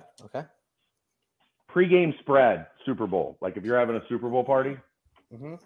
And I'm sure a lot of people do this because when we went on Saturday and got ours, and there was only like one left, Cervati's, the pretzels and beer cheese dip at Cervati's, top notch, is a must-have for your Super Bowl party. Okay. The pretzels are so soft. Here, I'll let me get back on camera. I agree, Brian. I think Simone was expressing confidence in the Kansas City game. I just don't remember if he picked Well, Chad's no, got- he was pumping himself up about how he had Yeah. hit so many right in a row, right. like 7 in a row or something. Chad's got me second guessing everything now. So No, I don't- think he did take the Bengals. I think he did. But these right here Uh-huh. are the best pretzel bites So good. that you can ever buy. We had him on our Finish we had him. him we had him on our spread too this past weekend. They're amazing. Like you have to Yeah. get like if you're doing a Super Bowl party without these, oh, I'm gonna have another like I'll have half of this bag tonight probably when we get done here. Well, we had to get extra because the only beer cheese they had because we were so late was the big one. Okay. So then we had to get extra pretzels So that you we could. literally have to start drinking it like beer. No, you just get extra pretzels so that Oh, you got fair. some leftovers. My stepmom was like, "Are you going to freeze the rest of those pretzels for the Super?" I'm like, "No, They'll be we're gone. just going to eat all these and then go get some more for the Super Bowl." Those look like they'd be pretty good dipped into Skyline dip too. They probably would, but the beer cheese is kind of my thing with pretzels. Beer cheese slaps. Slaps. And Aaron, no, like Aaron, you did these. I've done like go. And if anybody from Cervati's is listening and wants to sponsor the timestamps, Well, I'll eat them on the show. I don't even care. yeah, I'll just like I've thought about it like 3 different times during the show. Like, would I be if I just put mute on and just ate? Like, if they were a sponsor, I would sit here throughout the show, eat the pretzels with the dip, and just unmute when it was time to talk because Yeah. they're fantastic. That's good. and then Yeah. some barbecue grippos and you're set. Oh man. Barbecue grippos, outstanding. I did a meatloaf for Oh. post game, a post game meatloaf to celebrate. Behind it. I can get behind it. Well, the Um, problem was I learned in the divisional round we made steaks, but to get the timing right to have dinner at the end of the game, I had to be cooking during the fourth quarter. Yeah. So meatloaf you can just put in the oven. Yep. And be like, I'll come back and get you when it's time. I took it out of the oven when overtime started, let it rest, Mhm. and then when the game was over, we had a bountiful feast. My spread was a lot of just liquids. Just a lot of liquids. I get that. I can see Yep. that. Plenty of liquids. And then it just carried on to the next game. And before you know it, it was 6 a.m. in the office Monday morning. I was so busy doing stuff that Yeah. I was looking back and forth at the Rams 49ers game. And then at one point I looked and there was like 6 minutes left in the third quarter. And I was like, Yeah. what happened? What just Yeah. happened? Well, yeah, we were like so wrapped up in conversation among the group Right. I was with. And then we looked up and we were like, wait a minute, this is yet another really good game.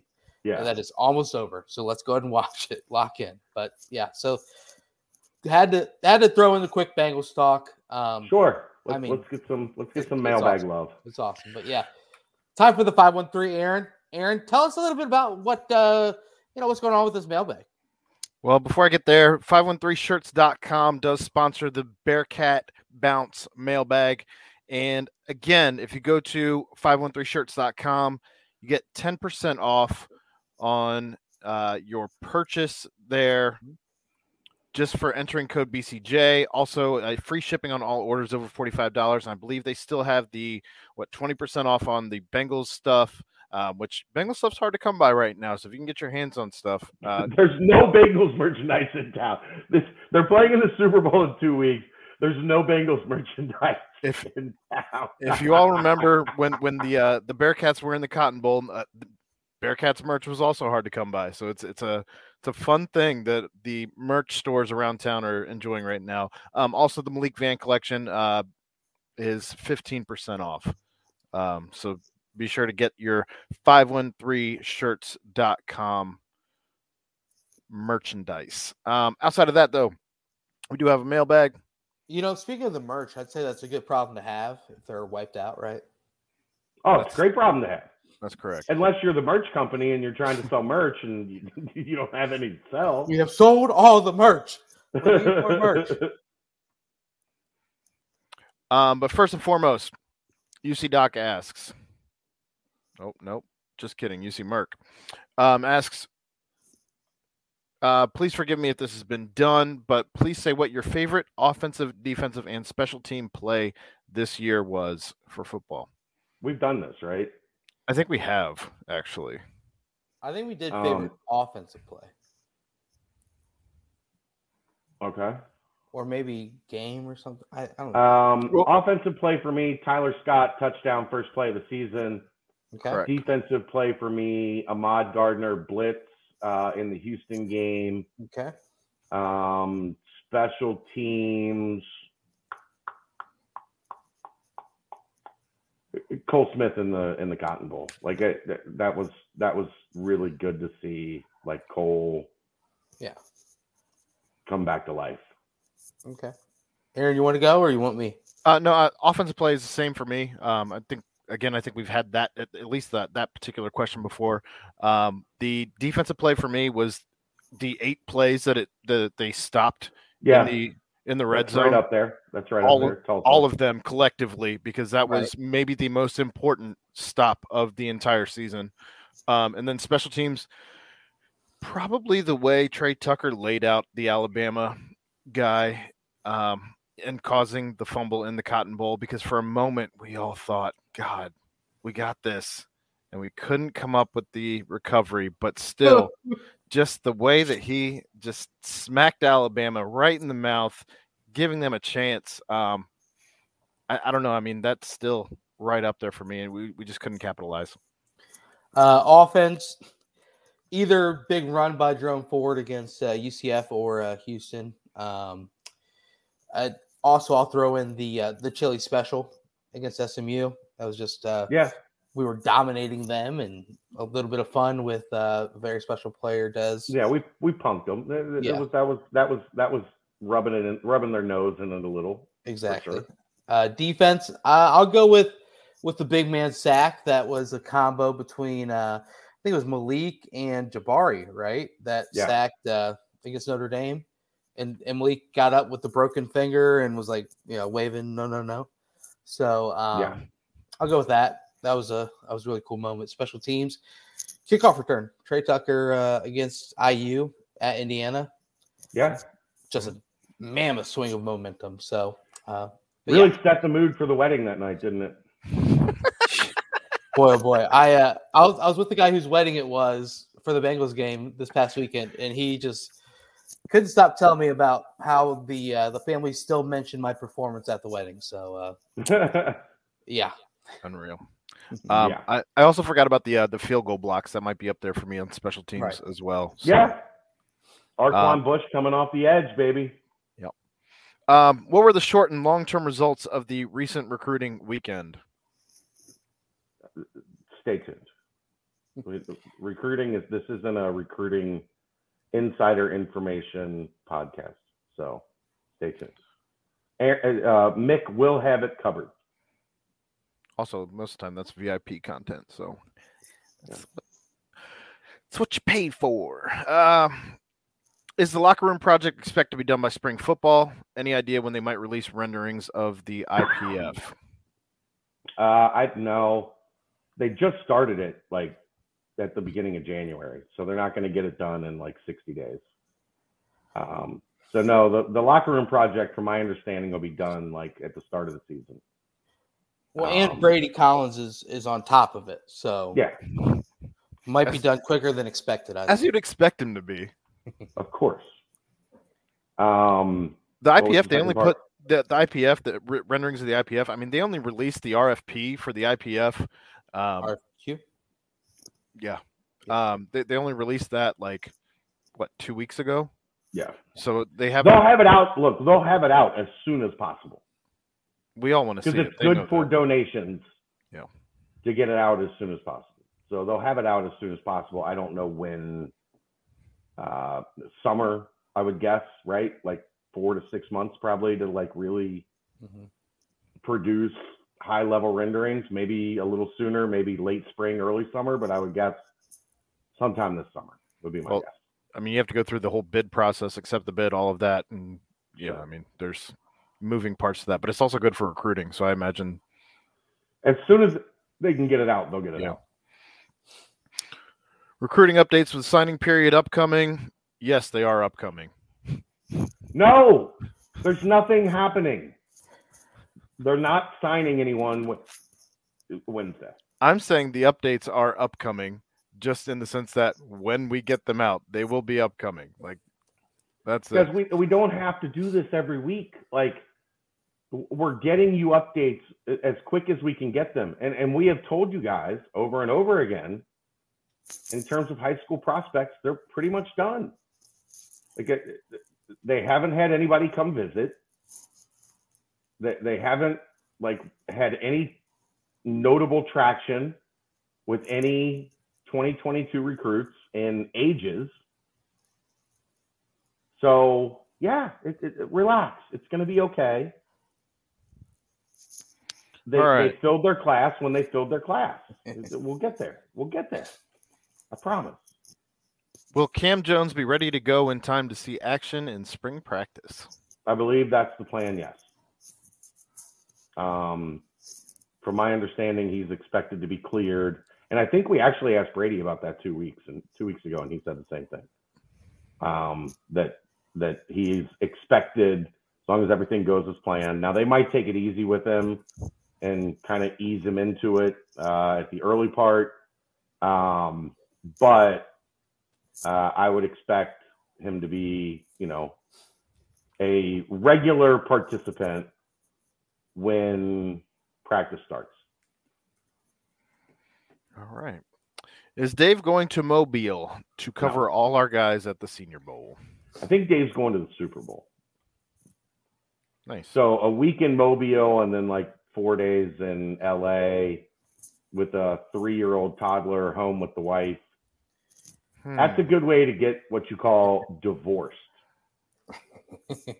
So my guess is he's not going to be in Mobile. Wasn't he supposed to be going to that podcast thing with his wife? Yeah. Well, yeah, that's for his wife. True crimes. I'm going to Columbus. Mobile, then Los Angeles for the Super Bowl. And then my wife is going to murder me. Dom. Yeah. So no Senior Bowl, unfortunately. I looked into it a little bit, but we're hoping that Kelly gets accepted into the clinical trial this week, which would start the clinical trial on Thursday. So I wasn't going to be able to just leave her here and say, good luck. We wish you well. If you need me, call me. I'll be 14 hours away or 10 hours, 12 hours away, whatever Mobile is. It will be fun to watch all that because there's a lot of it on week. A lot of it on NFL Network. So yeah. All right. That wraps up the football portion of the mailbag. It was pretty light. I think everyone's still hungover from Sunday. So I mean, can't imagine why. Right. The basketball portion of the mailbag brought to you by 513shirts.com. What has surprised you most about 1, this team, 2, Wes Miller, the coach, 3, Wes Miller, the person? Nothing much has surprised us about this team. I think we were pretty accurate in how we kind of portrayed this team to start the season, and they're in line to meet what we talked about in the previous show, right? I don't think there's any one glaring thing that's been like, oh, this is much different than what we talked about when the season started. Either of you two? Illinois win would be the biggest for me. I mean, yeah, that was also an Illinois team that was still trying to figure out an identity without their star point guard. And Kofi Coburn had been out and that was his first game. So they were still figuring themselves out. That definitely was a surprise. Yeah, I'll give you that. I don't know. I just think they're exceeding all expectations. I didn't expect them to be at 16-5, if I'm being completely honest. Even when we were looking at the schedule, I don't think when we looked this far ahead that we only saw them with 5 losses. I mean, we were expecting them to – we were wondering if they were going to finish with 17, 18, 19 wins. And 17 to 19 was the range that we talked about. we got a real chance at 20 now, and even more. And we're talking about being not just on the bubble, but popping the bubble. And there's a lot of basketball to be played yet. So yeah, I mean, I think that in his first season thus far with this team, as it was put together in 30 days, they're exceeding my expectations. What surprised us most about Wes, the coach? I don't know that it's been a surprise, because the minute you met him, you felt like he was someone that connects with people. Yeah. But watching him connect with this team, that 200th win video from the locker room the other night, like they're circling 200 on that's a team that's genuinely happy for their head coach. Mm-hmm. And we didn't know, we weren't sure, given how fragile that things were coming off of last year, introducing half a new team with the old guys mesh with the new guys. His ability to connect people I don't know that it's been a surprise, but to do it in this setting with the challenges faced gives great hope for the future. All right. Where did we didn't get into? Wes Miller, the person. Sorry. Do you guys have anything to add to Wes Miller, the coach? Wes Miller, the coach, for me, it would just be his ability to get the most out of the players, and kind of really kind of transform David DeJulius as well. And David's the one player on the team that I kind of think is kind of just that next level offensive player that can do the different things that a high level offensive player can do, and create his own shot, step back threes. Just he's kind of that guy, and he kind of lost his confidence last season, and just the way that Wes has been able to get him locked in and get everyone else locked in and bought in, and Victor all these crazy locked in. Yes, yeah, that. but all these crazy rotations and the flow of minutes and but still, no one's pouting. Everyone's always cheering on their teammates. There's never anyone hanging their head down. It's that to me is the main thing that Wes. Nobody's opted out. No one has. No one has. Yeah, I mean, at this point, I think we had 5 people opt out at this point of the season last year. It was a lot. No, it's just cool, which also kind of ties into Wes the person as well. It's just his ability to kind of just be infectious and bring everyone with him. He was dead serious when he says, "I want you, 2 feet in, 10 toes down." He was dead serious about that. Wasn't Rap on that team last year? Yeah, he was. Rap was on that team. Good Mamadou Diarra. Good Lord. Wes the person. Harvey. Now Zach Harvey's scoring goals for Team USA. Did you see that? No. I got something else to add to Wes Miller, coach. I just enjoy his adjustments, truthfully. Like halftime adjustments, I think have been fantastic, and something that this fan base has been clamoring for years, to actually see noticeable adjustments. And I feel like this year is the first time in a long time that we've actually been able to, even your standard layman basketball fan can see the halftime adjustments that coach is making, not even mentioning the on-the-fly adjustments. So I think that's been a breath of fresh air. I'll one up on that. And I've said this a couple times throughout the network. If you're not listening to him post-game, you're doing it wrong. Because he will teach you. He will tell you exactly what he was like. I've changed my post-game line of questioning from what it's ever been before. Because usually you don't get anything. With Wes, it's if I see something that I'm curious about, I'm going to ask him post-game, because generally you're going to get a very logical, reasoned answer as to why he changed, or like why what happened. Like a couple games ago, I asked him about like Odie playing in the second half. It might have been Temple. And he was like, look, this is why we did it. We'll go back and watch the tape. Maybe we screwed it up. Maybe he should have played more in the second half because of what he did in the first half. But this is why we had our thought process.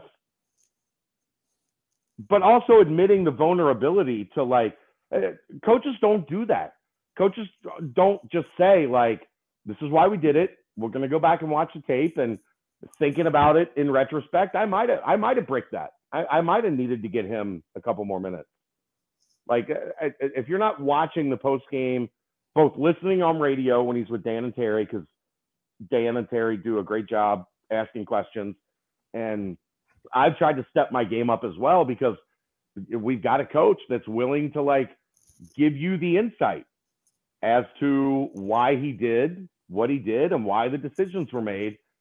And I think that's awesome for a fan base to be able to like, we all want to know, right? And he's not shy about saying, this is where my brain was at. As a person, for me, he's a normal dude. Like, that's my biggest thing. Like, again, I've been doing this. I started in 1995 at Marshall.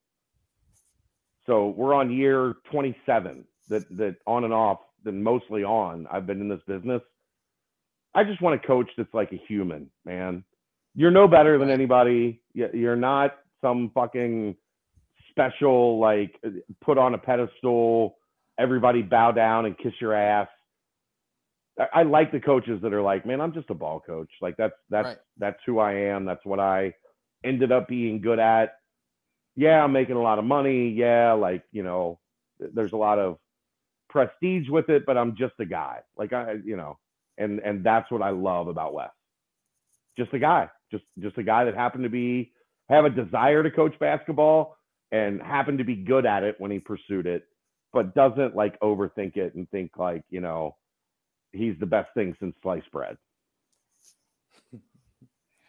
I can't really answer too much about the person, as I haven't really gotten to know him, but you've been around him a little bit. Has he always known your name and like been like, what's up, Aaron? No, but he recognizes my face. I mean, he hasn't actually said my name. So I don't know that he's necessarily knows my name, but I think he does. He associates my face with you anyway. And I'm sure if you talk about me, he knows who you're actually talking about. So I introduced myself to Mike Thomas, I think 24 times. Okay. While Mike was the AD at Cincinnati. Every time I met him, I'm like, hi, Mike, Chad Brendel. I work for Bearcat Layer. Oh, Chad, nice to meet you. I'm like, we met 4 days ago. That was the 18th time that we met. Next question. Where did Micah Adams-Woods get his nickname? That nickname being Shuey. It's a childhood thing. I couldn't give you a great answer on that. He came here with that. So that's not a UC thing. That was a inherited childhood thing. Maybe if I get to talk to him here soon, I'll ask him where Shuey came from. But can we just mention real fast how awesome he's been recently? It's awesome. Well, we wanted him to be more aggressive, and I feel like he's answered the bell. They needed him desperately in that first half, and he came through. They don't win that game without what he did in the first half at ECU. Mike Adams-Woods Shuey. It's short for shoestrings. So maybe he just didn't tie his shoestrings. It was a prologue for a kid they called Shuey. He got the nickname from a coach back in Syracuse. Okay, yeah. I'm guessing he played basketball with his shoestrings untied. Right. That would be my guess. Hard to do. Not smart. Bad for your ankles. That he played with the smooth confidence of someone who had the ball on a string. Okay. String became shoestring, became Shuey, and the name stuck. Thank you with the hat tip to Justin Williams. So, yeah. Oh, screw that guy. Unreal. I don't know where this question went in the mailbag. I'm struggling to find it, but I did copy and paste it. I don't know if they deleted it or where it went. Besides Sage, are there any other low post types interested for 2022, and especially low post scorers? Portal. So we'll get to that when we get to the end of the season. Look, if you're bringing in somebody to be a low post scorer, you're not going to get in the high school kids. Like those aren't polished low post scorers. Like there's nobody that Cincinnati can get that's coming in and getting you buckets with their back to the rim. That's going to have to be somebody you find in the portal, and I can assure you that will be a focus. All right. If you're Wes Miller, and this just came in a couple minutes ago, if you're Wes Miller, who do you take out of Rayvon and Dalen Swain? Is that a situation in which you take whoever commits first, or do you push hard for one over the other? Oh, that's a tough question. Because the thing is, I don't know with Skillings and Reed, are you really going to take two wings in 23? I think with the way the game has changed, wings are a lot more valuable now than any other. Like, if you can go get a scoring wing, or you can go get, wings basically now take up three positions, 2 through 4, right? Mm-hmm. So I'm not opposed to getting a lot of them. I don't have a great answer for this question. I personally am a huge Dalen Swain guy. Right. Because I think he can help in so many different ways. Like he plays point guard for his high school team. He's pushing 6'8". He's an active defender. He's long. He can pass. He can handle. He can get to the paint. Like, if Rayvon shoots like he's been shooting it lately, though, boy, that's you get a 6'6" kid to complement Skillings and Reed, where you now have three big time wing scorers. I don't have a great answer for that question, because it depends on the dynamics of you're going to need a point guard in 23. I think that's clearly evident. You're probably going to want another high school big. So how many spots are you truly working with? How many of those spots do you want to save for the portal? Being that'll likely be your entrance into the Big 12, right? Are you going to rely on a 4 or 5 person freshman class going into your first season playing in the Big 12? I think that's dangerous. Great question. Awesome question. You guys know, very rarely is there a question that I'm like, yeah, I don't have a great answer for it. I probably myself take Swain. Is there anything with like the hometown hero aspect of it? There's part of it, because like if Rayvon wants to come and you don't take him, like that's gonna hurt. Yeah, locally. Like he's a 4-star, top 50 type kid, top 75 type kid. If he wants to come, and I think there's a chance that like they're pretty high up on his list. You probably it's so tough, man. Do you turn down an OBC? Like, you haven't been able to get any All Ohio kids in like 20 years. If you got an All Ohio's best kid and he wants to come, do you turn him down? So tough. Yeah, and you've got Tyler McKinley retweeting Wes Miller happy birthday, and all of a sudden does he say, "Wow"? McKinley's 24. No, I know, but I'm saying all of a sudden does he say, "Wow, okay, they're not taking a Cincinnati kid"? No, I don't think that's really. I think that's something fans worry about more. Each kid's looking. Right. Tyler McKinley's not going to be like, well, they took Dalen Swain over Rayvon, so I'm not going to Cincinnati. That's not. Yeah, true. That's not how that part works, but like, it's a hard question. It's a hard question. Good job, Cincinnati 5. You get question of the day. This came during the show. What's the best thing to happen to UC, Bob Huggins or the Seapaw logo?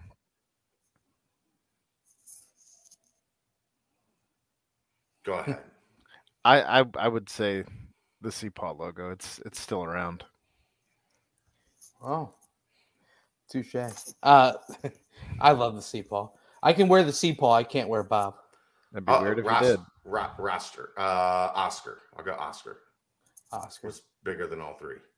Okay, Oscar it is. All right. Or Ed Jucker. That concludes the basketball portion of the mailbag. On to everyone's favorite, where Skins takes over, because of course he does.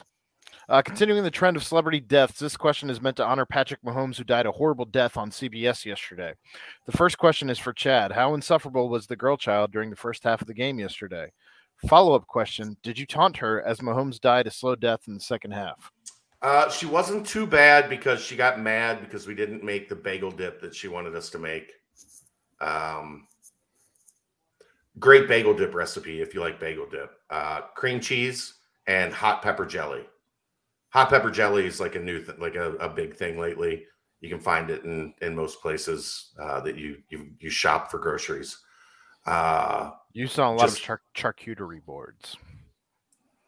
Is it? Yeah. We just use it for bagels. We just the hot pepper jelly itself.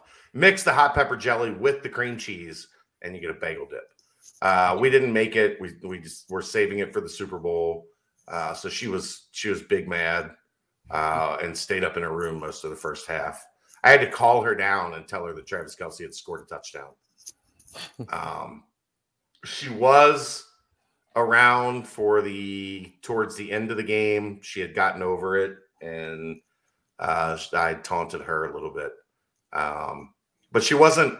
It wasn't all that satisfying because she wasn't paying a great deal of attention because she was in the room, but she was kind of on her phone still.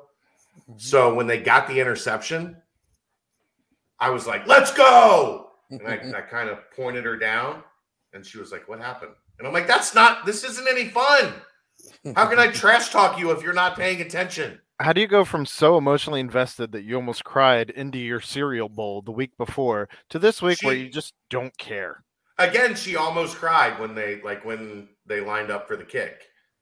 So when she's paying attention, she's emotionally invested. She's just 11. So ADD. Concentration is, huh? What? Right. So yeah, it wasn't as bad as you would think, but she still wants, like, her Kelce jersey, I think, is coming tomorrow. We didn't get it in time. She's still excited about the delivery of her Kelce jersey because I told her afterwards, look, the Bengals and the Chiefs, that's going to be a thing over the next 5 years, a lot. And the Bills. Yeah. And probably the Chargers and the Ravens if they get healthy. Pile on. The AFC is going to be a bloodbath for the next 5 years. Tough. P.S. Assuming that BCJ production company can come up with the funding, who plays what role in the film about the 2021 Bengals, and why is Aaron Paul Brown? Do I play Hakeem Adeniji? Yeah, you're Hakeem Adeniji. They gotta figure out something to do with that. That guy's got to go. Oof. I can't be. I've never seen somebody get beat standing still so frequently. Where it's just like he goes to block and like they're gone, and he's like, "Huh? Oh shit, Joe 4." Sorry, Joe. I don't know. I'll go. I think I'll take Mixon. Like I'm the energy. The push forward life force that is Joe Mixon. Okay. I mean, who is Dave? I guess Dave's Joey franchise. Wow. I don't know. I say mix Jamar Chase. Okay, he's the rookie, but he's not a rookie. I guess. He took a year off. Yeah. Okay. I like it. He took a year off. He was with Joey Burrow a year and then came back on fire. Came back. Now he's with Joey Burrow again.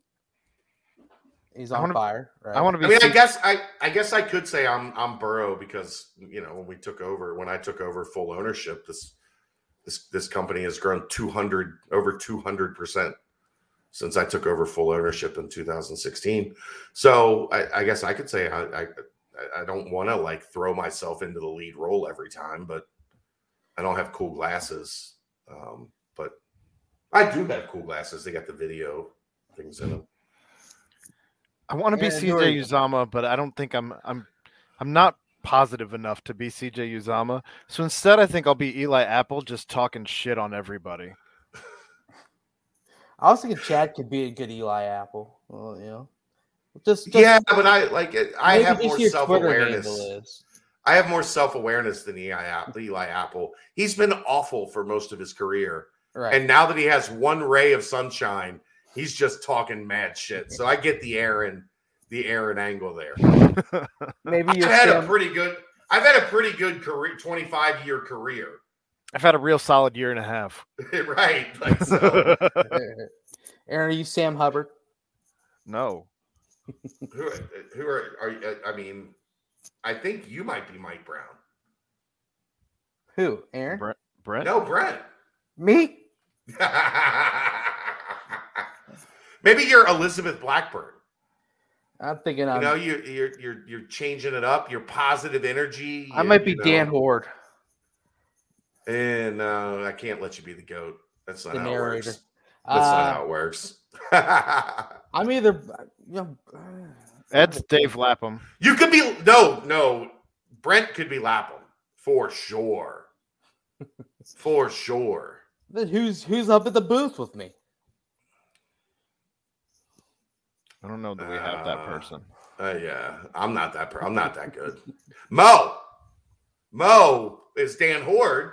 Mo works for us. We got to include Mo in these things now. Right. Yeah, he works here. Okay. And when Dan Horde doesn't can't Mo is up in the booth. So you and Mo are in the booth. Player wise, I think I could take CJ Uzama. Well, I'll be CJ. I was going to say, if you're up there with Mo, then Ed would also make a pretty good CJ Uzama. Yeah, he would. Yeah. He would. Maybe trying to think who else. It could be a good Jeff Gentle would be Carlos Dunlap because he's always he spent the whole day talking about should there have been a fumble when Mixon went down and tossed the ball at the end. The day after winning the game and going to the Super Bowl, Jeff wants to piss in everybody's Wheaties. Come on, Jeff. Carlos Dunlap sounds about right for that. Who's a good T. Higgins?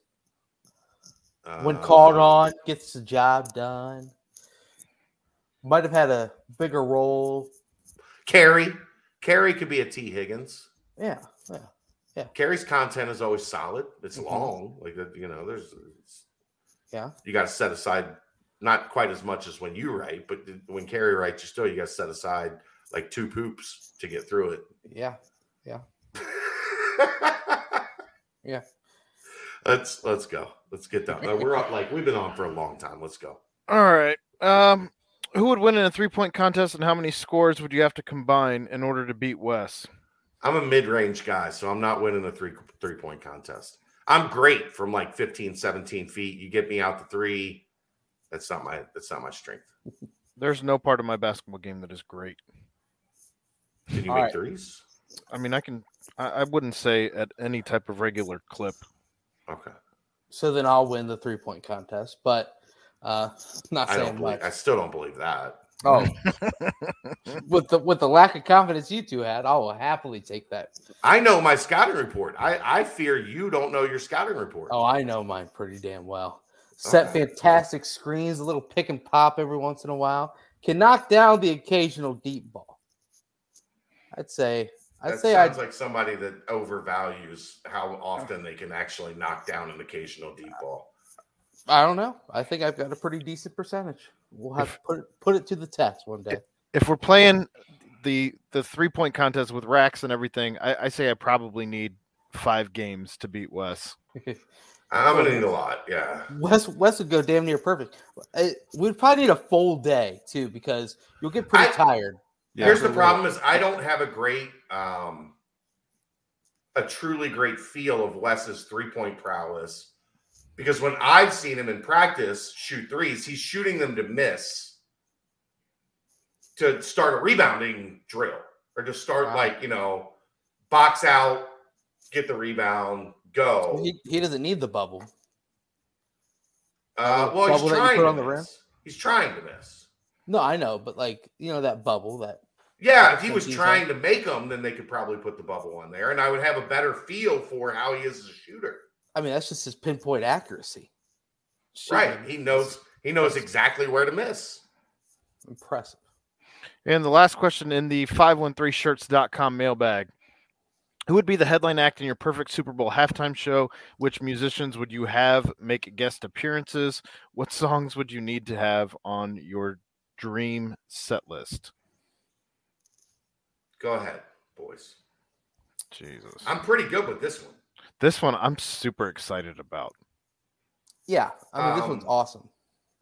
Outkast for me would be my headline act, Okay. which I thought should have happened in the Atlanta Super Bowl. I think it would be super fun to do, like, at some point, a 90s pop punk where they just have, like, Fall Out Boy, Blink-182, Panic at the Disco. Like, just hit me right in the nostalgia. But I think you'd have Where would that one be at? Like, at San Francisco or something? Seattle.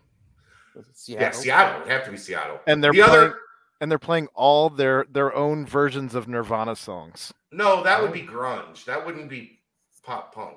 Grunge would be Seattle. I'm saying if you're doing it if you're doing it in Seattle, but then it would have to be grunge. That would have to be Pearl Jam, Soundgarden, Stone Temple Pilots. Half of them don't even have lead singers alive anymore. Some of them do. Speaking of lead singers not alive, yeah, Sublime in LA would be like my perfect halftime show. Okay. What do they brought the older I've gotten, the more I just love. Like I go back through that Sublime catalog, and I was like, that dude didn't miss, man. Sublime with Rome is not the same. No, so many great, just songs from like listening to digging into the lyrics, listening to the music, like just those dudes were. And to think that they got their start just like strumming beach parties in LA. And that dude had his Dalmatian and like all the videos with him. Like Sublime in LA would have been. Could you imagine if I guess they were actually, because they were both from Long Beach, like Snoop and Sublime had actually like crossed paths a few times. Doesn't surprise me at all. So I would love to have had like a Snoop all of a sudden, like Sublime, like comes up from, I'll settle for Kendrick Lamar and Mary J. Blige, but I would have preferred a Sublime segment. I still think that they've got a couple more tricks up their sleeve. I don't think they've.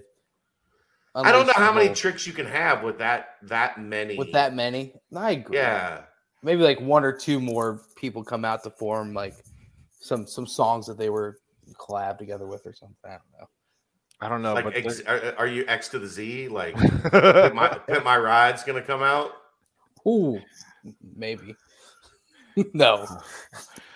That is your mailbag, brought to you again by 513shirts.com. You get free shipping on all orders over $45. Enter code BCJ for 10% off your entire order, 15% off the Malik Van collection, and 20% right now off the Bengals collection. Go get you 513shirts.com-ish. Bang.